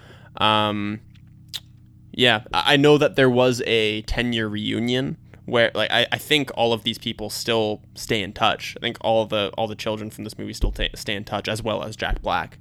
They're all still in communication, so I hope the relationship there is still nice. But yeah, it's really, really too bad. Yeah. That at least, I mean, we've already mentioned 2 that had an openly negative experience, at least after the fact. After the fact, yeah, after the fact of this movie. No research found that anything going on during the filming was bad. It's the reaction afterwards. And the last one, in Spain, Jack Black was dubbed by singer-actor Danny Martin. Martin had no dubbing experience, but this was chosen because in the time of the movie, his rock band El Canto de Loco was a big hit in Spain. This dubbing is considered one of the worst dubbing ever made in Spain, on account of Martin's casting choice. Awesome. awesome how terrible it is. Casting what ifs, I could only find one, and it was a director. Originally, Stephen Frears was approached to direct the movie. Regardless of one's personal opinion about Jack Black, I don't know who else you can cast in the lead role. Somebody who has that kind of passion and talent at rock music. I don't know who else you could cast in this role. I think you need that previously existing experience, but maybe you have a counterexample for me. I do, but it's not a better one. It's just somebody I know that while his manic energy isn't that high as Jack Black, it's still high. I don't think his singing skills are at Jack Black. This is basically, it's like a worse version of Jack Black without that manic energy. And at the time in 2003, I don't know what he was doing. So let me see if I can quickly look him up. Who I'm thinking of is Jimmy Fallon. Oh, yeah. Jimmy Fallon actually gets shat on a lot in particular on Reddit. I used to watch a lot of his late night show. I think he is a pretty talented musician, and I think he'd be able to pull it off generally. I would not rather him for this role, and I don't think that's what you're saying. No. But if we're just trying to spitball alternate castings here, it'd probably be reasonable. I know he had Fever Pitch in 2004, so 2003 when this came out, he was probably available. Fever Pitch 2005. Ooh, shit. Oh, right, because obviously 2004 was the actual series. Yeah. How come it doesn't list him as an actor on SNL? Because he was not acting, he's just himself? Is that why? That's bullshit if that's the case. Definitely an actor. Are you trying to figure out what time frame he was on SNL? Saturday Night Live.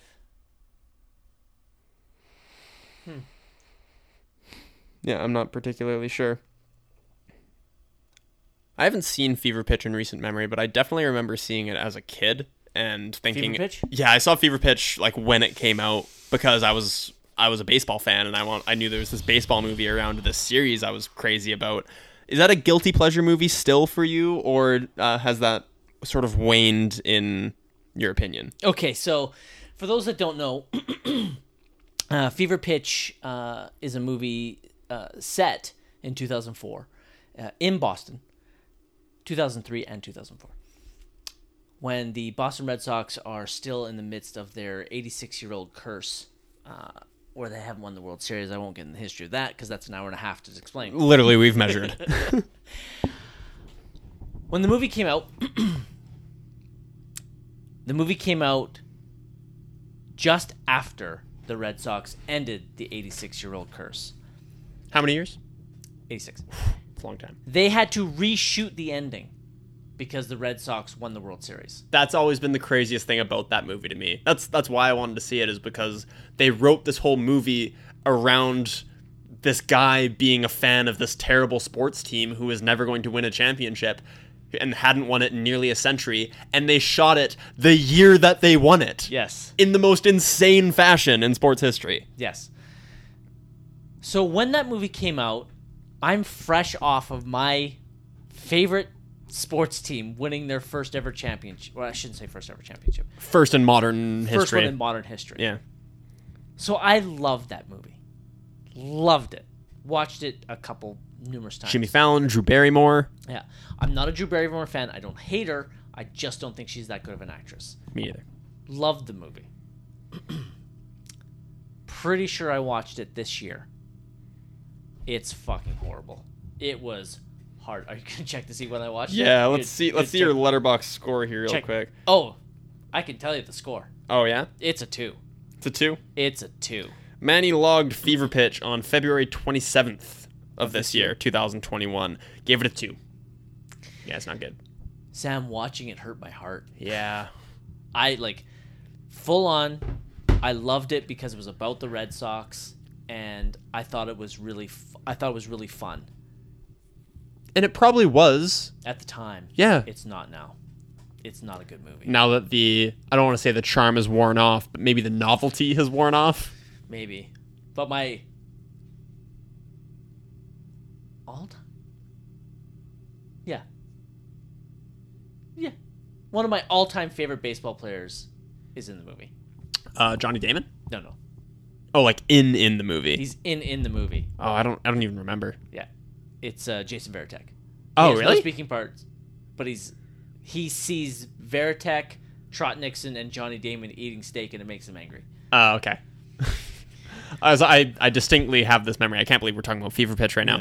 But I distinctly have this memory of watching that game and I guess spoiler for Fever Pitch if you haven't seen it, in the climactic scene of the movie where Drew Barrymore runs to him across the field. Mm-hmm. I remember watching that game on TV, and I remember them pausing the game so that they could shoot that scene, just like briefly. And she sprints in from center field past Johnny Damon. Yeah. And I always, like, that is burned into my memory. And I remember thinking that and being like, wow, I'm going to watch that movie. And then when it came out, I was like, oh, it's that movie they shot. Yeah.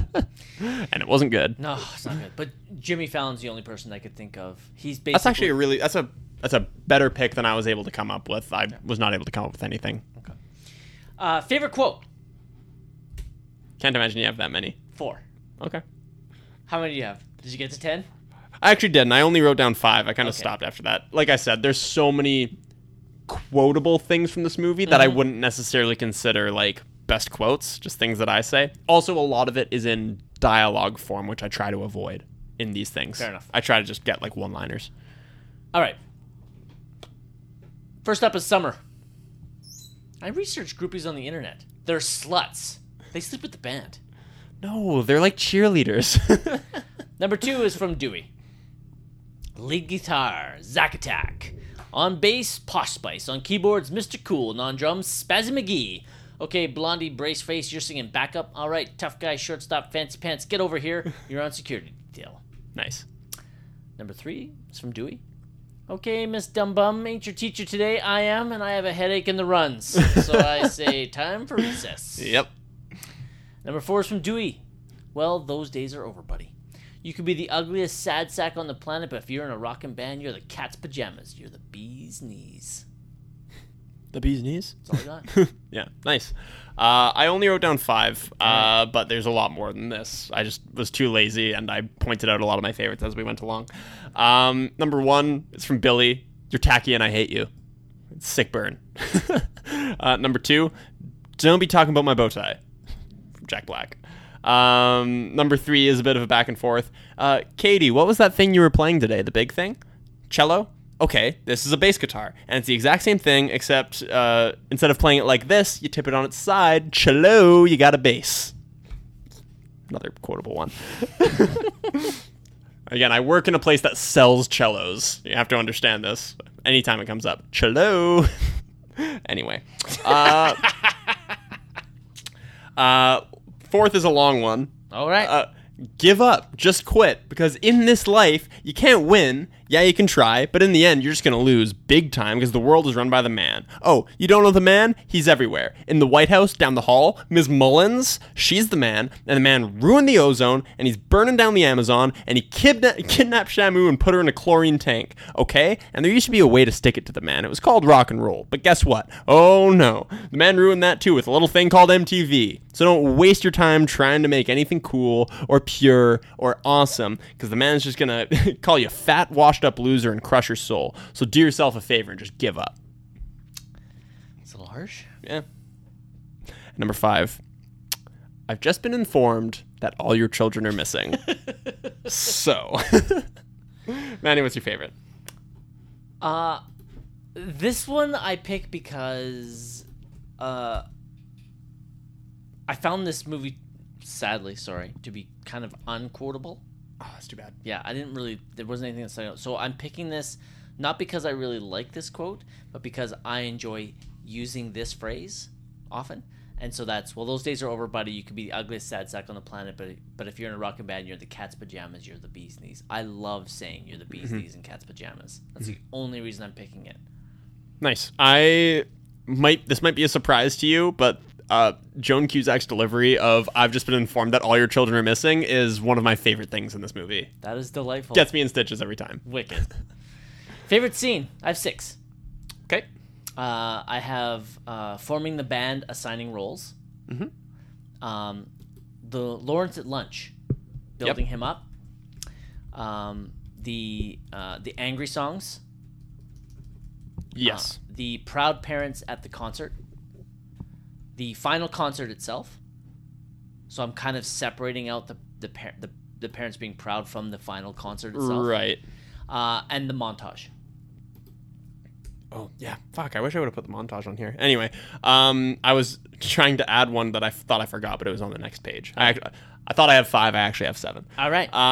One we didn't actually get to talk about in the movie, I think. Dewey talking to Tamika about body image and Aretha Franklin. Yep. I don't know if you had any thoughts on that scene. That is one of my favorites. Okay.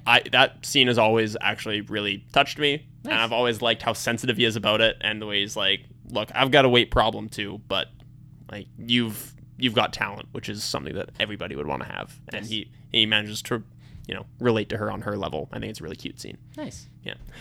Number 2, another one you don't like, I don't think, or maybe didn't like as much. The Legend of the Rent scene, the introduction. Sure. Just Jack Black doing his thing.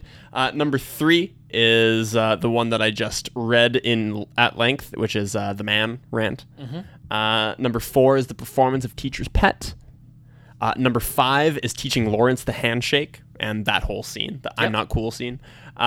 Number 6 is giving out roles / nicknames. Mm-hmm. And number 7 is the first class that he shows up to where Freddie calls him an alcoholic. All right. My favorite scene is the proud parents. Yeah, I could see you get a little misty. Yep. Gosh, I guess it's a tough one. I think I am going to go with the performance of Teacher's Pet. All right. That is a fantastic song, and I love it. Excellent. All right, closing credits. Are there any Oscar-worthy performances in this film? No, sir. Not even Joan Cusack. Best Supporting Actress 2003, Manny. Who do we have? The winner is Renee Zellweger for Cold Mountain. Haven't seen it. She ain't beating her.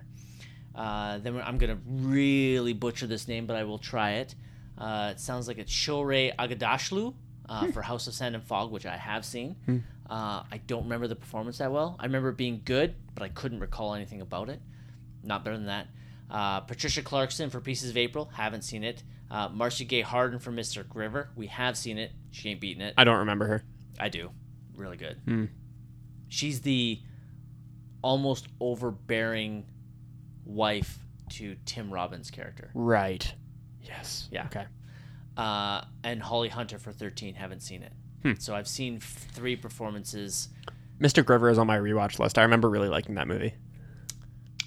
I don't think I can put Joan in here. I don't think so either. I love this performance, but the Academy is notorious for not recognizing comedic performances anyway. Even if they were, I don't think this slips in. This is just one that I really enjoy.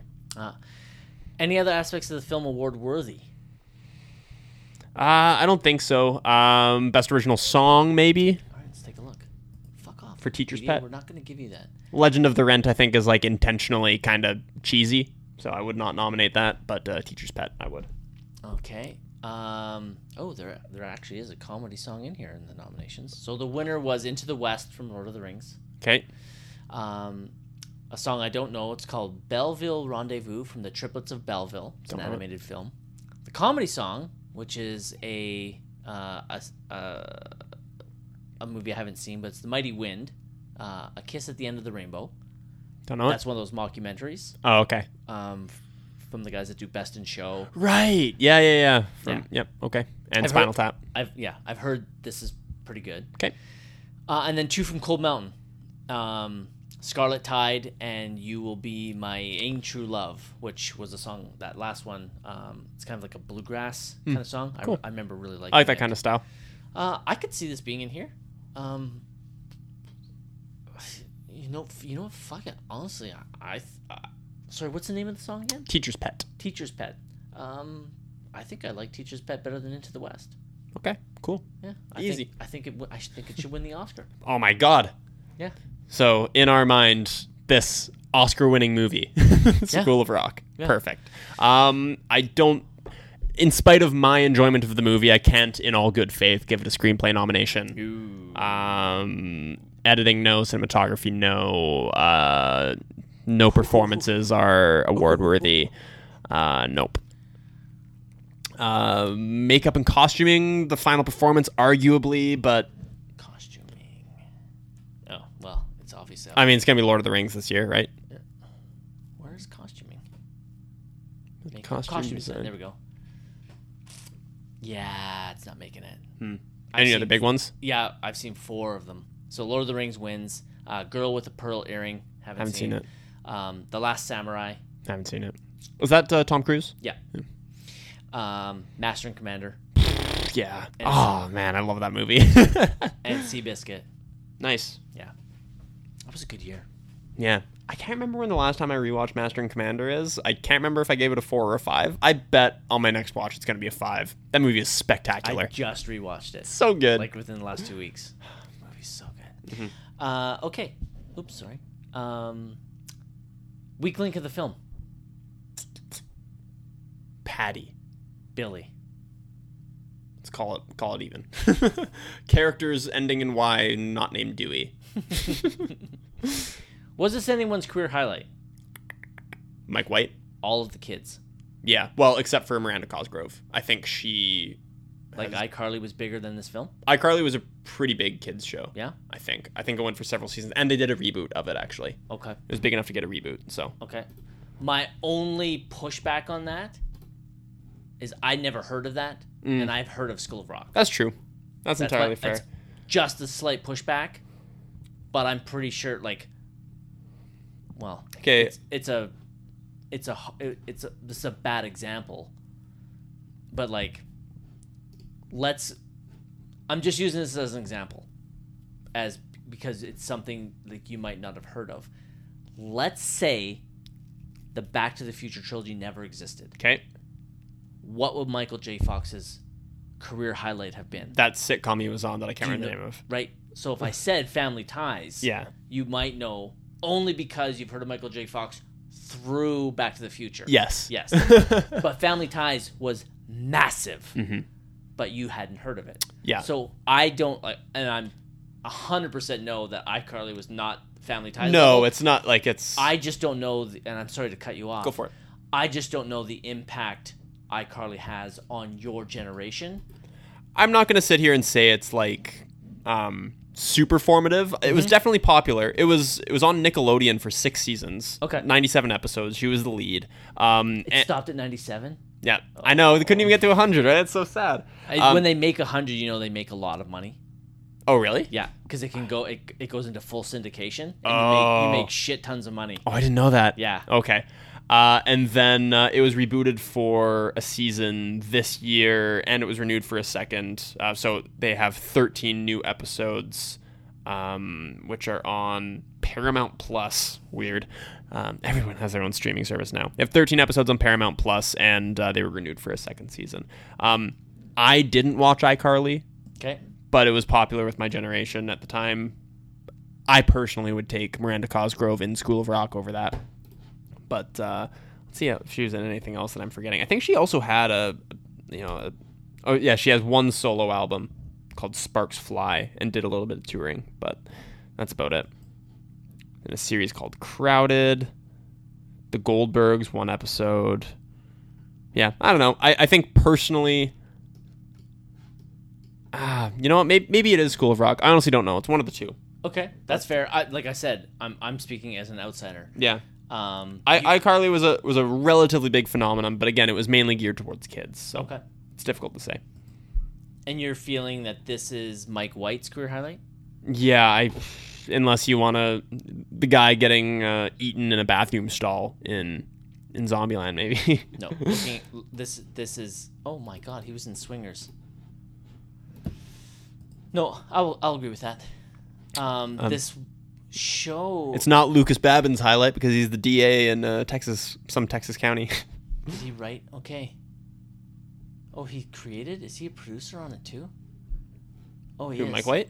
No, there's this show right now it's called The White Lotus. Apparently, it's getting pretty great reviews and is quite popular. But it has literally just come out, and he's the creator on it. Oh. So this could possibly overtake School of Rock for Mike White. But for the time being, I'll definitely go with that. Sarah Silverman. Sorry, go ahead. Just to throw it out there, yeah. What is Jack Black's career highlight? just being in Tenacious D? Or are we talking film career specifically? We go all over. I think Jack Black is better known as a movie star than he is as a musician. I agree. But I can't think of a singular movie that he's better known for than Tenacious D. Than his role as a musician in Tenacious D, not his role in the movie. What if he's part of an ensemble of a movie that did incredibly well? Are you referring to, is it High Fidelity? No. Or Jumanji. They're massive hits. I don't want that to be the answer. It might be. I don't want it to be. Ugh. I'm going to put forth that School of Rock is in contention for Jack Black's career highlight. Kung Fu Panda. Oh, that's probably the answer, honestly. It's Kung Fu Panda. That's probably it. That's a good call. It's Kung Fu Panda. MVP of the film. Jack Black. This movie hinges on his performance. If you like the performance, you like the movie. If you don't, you don't. It's as simple as that, I think. The entire enjoyment of the movie rests on his shoulders alone. Yeah, I think. It's 100% him. What will be this film's legacy? I can tell you personally, I think of this movie as the one that solidified my already budding enjoyment of classic rock and of musicianship in general. In general, I would say, I don't know what legacy does. I don't think it has one. Yeah, And I guess not. Not a detriment. There's just no. This movie. There are plenty of good movies that don't have legacies. Agreed. I don't think this film has a legacy. I think for you, it has a very important personal legacy. Yes. I think for the general public, this movie is just a movie a lot of people enjoyed. Mm-hmm. That would be this film's legacy. Right. Sam, would you watch this movie again? Like today? Probably. Oh, you mean just ever? Yeah, no, I would, for sure. I'd probably watch this movie again. Mm-hmm. Would you recommend this movie to friends? Yep. Ooh. That's a tough one for you. It's an easy one for me. Huh. No. No? But saying that, I think... I'm not telling people to not watch it. I think the answer hinges on if you have a friend who likes Jack Black who's never seen School of Rock, you're like, oh, you should check out School of Rock, right? Let me put it this way. If somebody's like, hey, should I watch School of Rock? I would say yes. But if somebody was like, what should I watch tonight? This would School of Rock would not be close to the top of the list. I get that. I get that. So yeah. Sam, what are your final thoughts on School of Rock? Actually, sorry, I just want to say on career highlight, folks, it could be argued, apparently when Mike White was on Survivor, he was a runner-up. Okay. I just want to throw that out there. All right. That his career in reality TV could also be considered in that. Sure. Because I didn't know that. Anyway, final thoughts on School of Rock. This episode went about how I expected it to go. Me gushing over this movie and Manny going, yeah, it was all right, I guess. I have a deep emotional connection to this movie. This was formative in my love for both classic rock and drumming and music in general. I really like Jack Black and his shtick. I really enjoy Tenacious D, in particular the movie and the related album, The Pick of Destiny. If he doesn't do it for you, then I don't know what to tell you. It's just different strokes for different folks. But for me, this one not only hinges on the comedic performance of Jack Black, which I enjoy, but I also really like the connection that he forms with the kids in this movie. There's a scene with Tamika that, for me, is really emotional and quite a touching scene. There's one where he's acting quite fatherly towards Freddie and quite stern. The way I can see him bring out Zach's musicianship reminds me of a way that a teacher did the same to me. And I'm eternally grateful for that. And for all of those reasons and more, this movie means a ton to me. It will be with me in my life for a long time, and I will continue to rewatch this regularly. Oh, I love that. That made me smile. This movie's fine.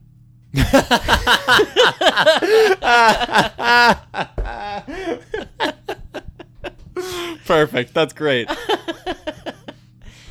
Again, like I said at the beginning, it all hinges on your opinion of Jack Black and his style of acting and comedy. It's very similar to Jim Carrey. You like him or you don't. And at times I like it and at times I don't. And this is one of the times where I'm teetering on the edge. The music is really good. When Jack Black is doing his musical riffs, he's very entertaining. Mm-hmm. His, I think the technical term is scat. Yep, that is the term. It's fun to watch. And, but watching a movie where I am not cheering for the protagonist is difficult. And, but yeah, Summer is one of the highlights for me as well. I love the character of Summer. I had a good time watching this movie. Fine. Which is fine. Yeah. I honestly, part of my enjoyment of tonight was watching you gush over it and seeing your love and excitement for this film. I think I told you this. It must have been before we hit record, but this was a last-minute cut for my top 20 of all time. Yeah. This is a movie I hold in very high esteem. I love it.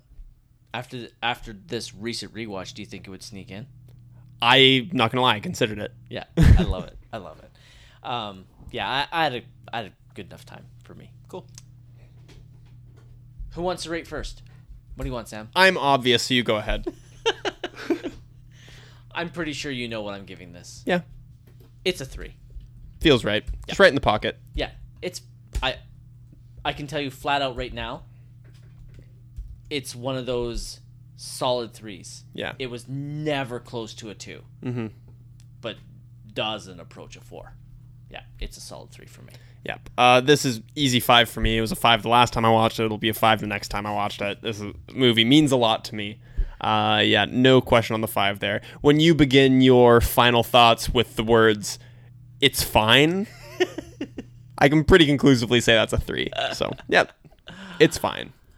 Awesome. Sammy, what's going on next week? Next week, episode 186, we are going to be talking about West Side Story. I didn't write it down, so that question mark is authentic. West Side Story, I believe. We're doing the original. The original. Yeah, West so Side 1960s. Oh, jeez. Is that right? Why am I not ready and prepared for that? I want to say 1960. Ah! We've obviously selected that movie because the Steven Spielberg West Side Story is finally coming out at long last. 61. 61. Okay, so we are talking about the original West Side Story next week. I've never seen it. Manny, you have? Oh, yeah. Okay. Yeah. Only once. Only once. Only once. Okay. Manny is looking over at Right down. the shelf behind me and gesturing. It's right next to the town. Yeah, right in the W's. Yeah, in the dubs. In the dubs. Cool. So I'm excited. I mean, I know enough about it. I'm pretty sure it's just Romeo and Juliet to music in the 60s or the 50s, whenever it is. So, yeah, whatever. I can fuck with it. Whatever. Yeah, I'm super excited to revisit this movie because I've only seen it once, and the trailer for Steven Spielberg's one has me kind of really excited. So I'm glad that we'll be recording on the night of its release, correct? Yeah, we'll be recording. Well, yes. For some reason now movies get released on Thursdays instead of Fridays. Yeah. So yeah, we'll be recording the night of release. Will I be going on the Friday night? I don't know. Maybe I'll go Sunday. Wonder if I can buy tickets. Anyways, I'll be seeing it. Cool. Very shortly after we watch it, so I'm pretty pumped. I'm very excited. Also, can you vamp for a second? Yeah, my experience with Steven Spielberg leads me to be excited for the 2021 West Side Story, but like I mentioned earlier, I don't really know enough about it to be excited for any story-related reasons. This isn't like, for example, the enjoyment that fans of the Disney series, when they get excited for the re-releases of the live action, just based on it being the same property. I don't have that emotion at all generally, but certainly not for West Side Story. So I just want to check. It's number 41 on the AFI Top 100. hey, I'll be crossing one off. Yeah. Cool. Sweet. One of the statistics on Letterboxd. Are we going to talk about that on the ride home? Yeah. Oh, I guess we're not there yet. Not there yet. Oh, shit. Yeah, we still have another one to We got one to record tonight. Yeah, Fuck. yeah. Which could go long. Oh, boy. Okay, so for the Samuel Manuel movie pod. Oh wait, fuck it. For the Samuel Manuel movie podcast, I'm Manny Manuel. Manny, you're the man.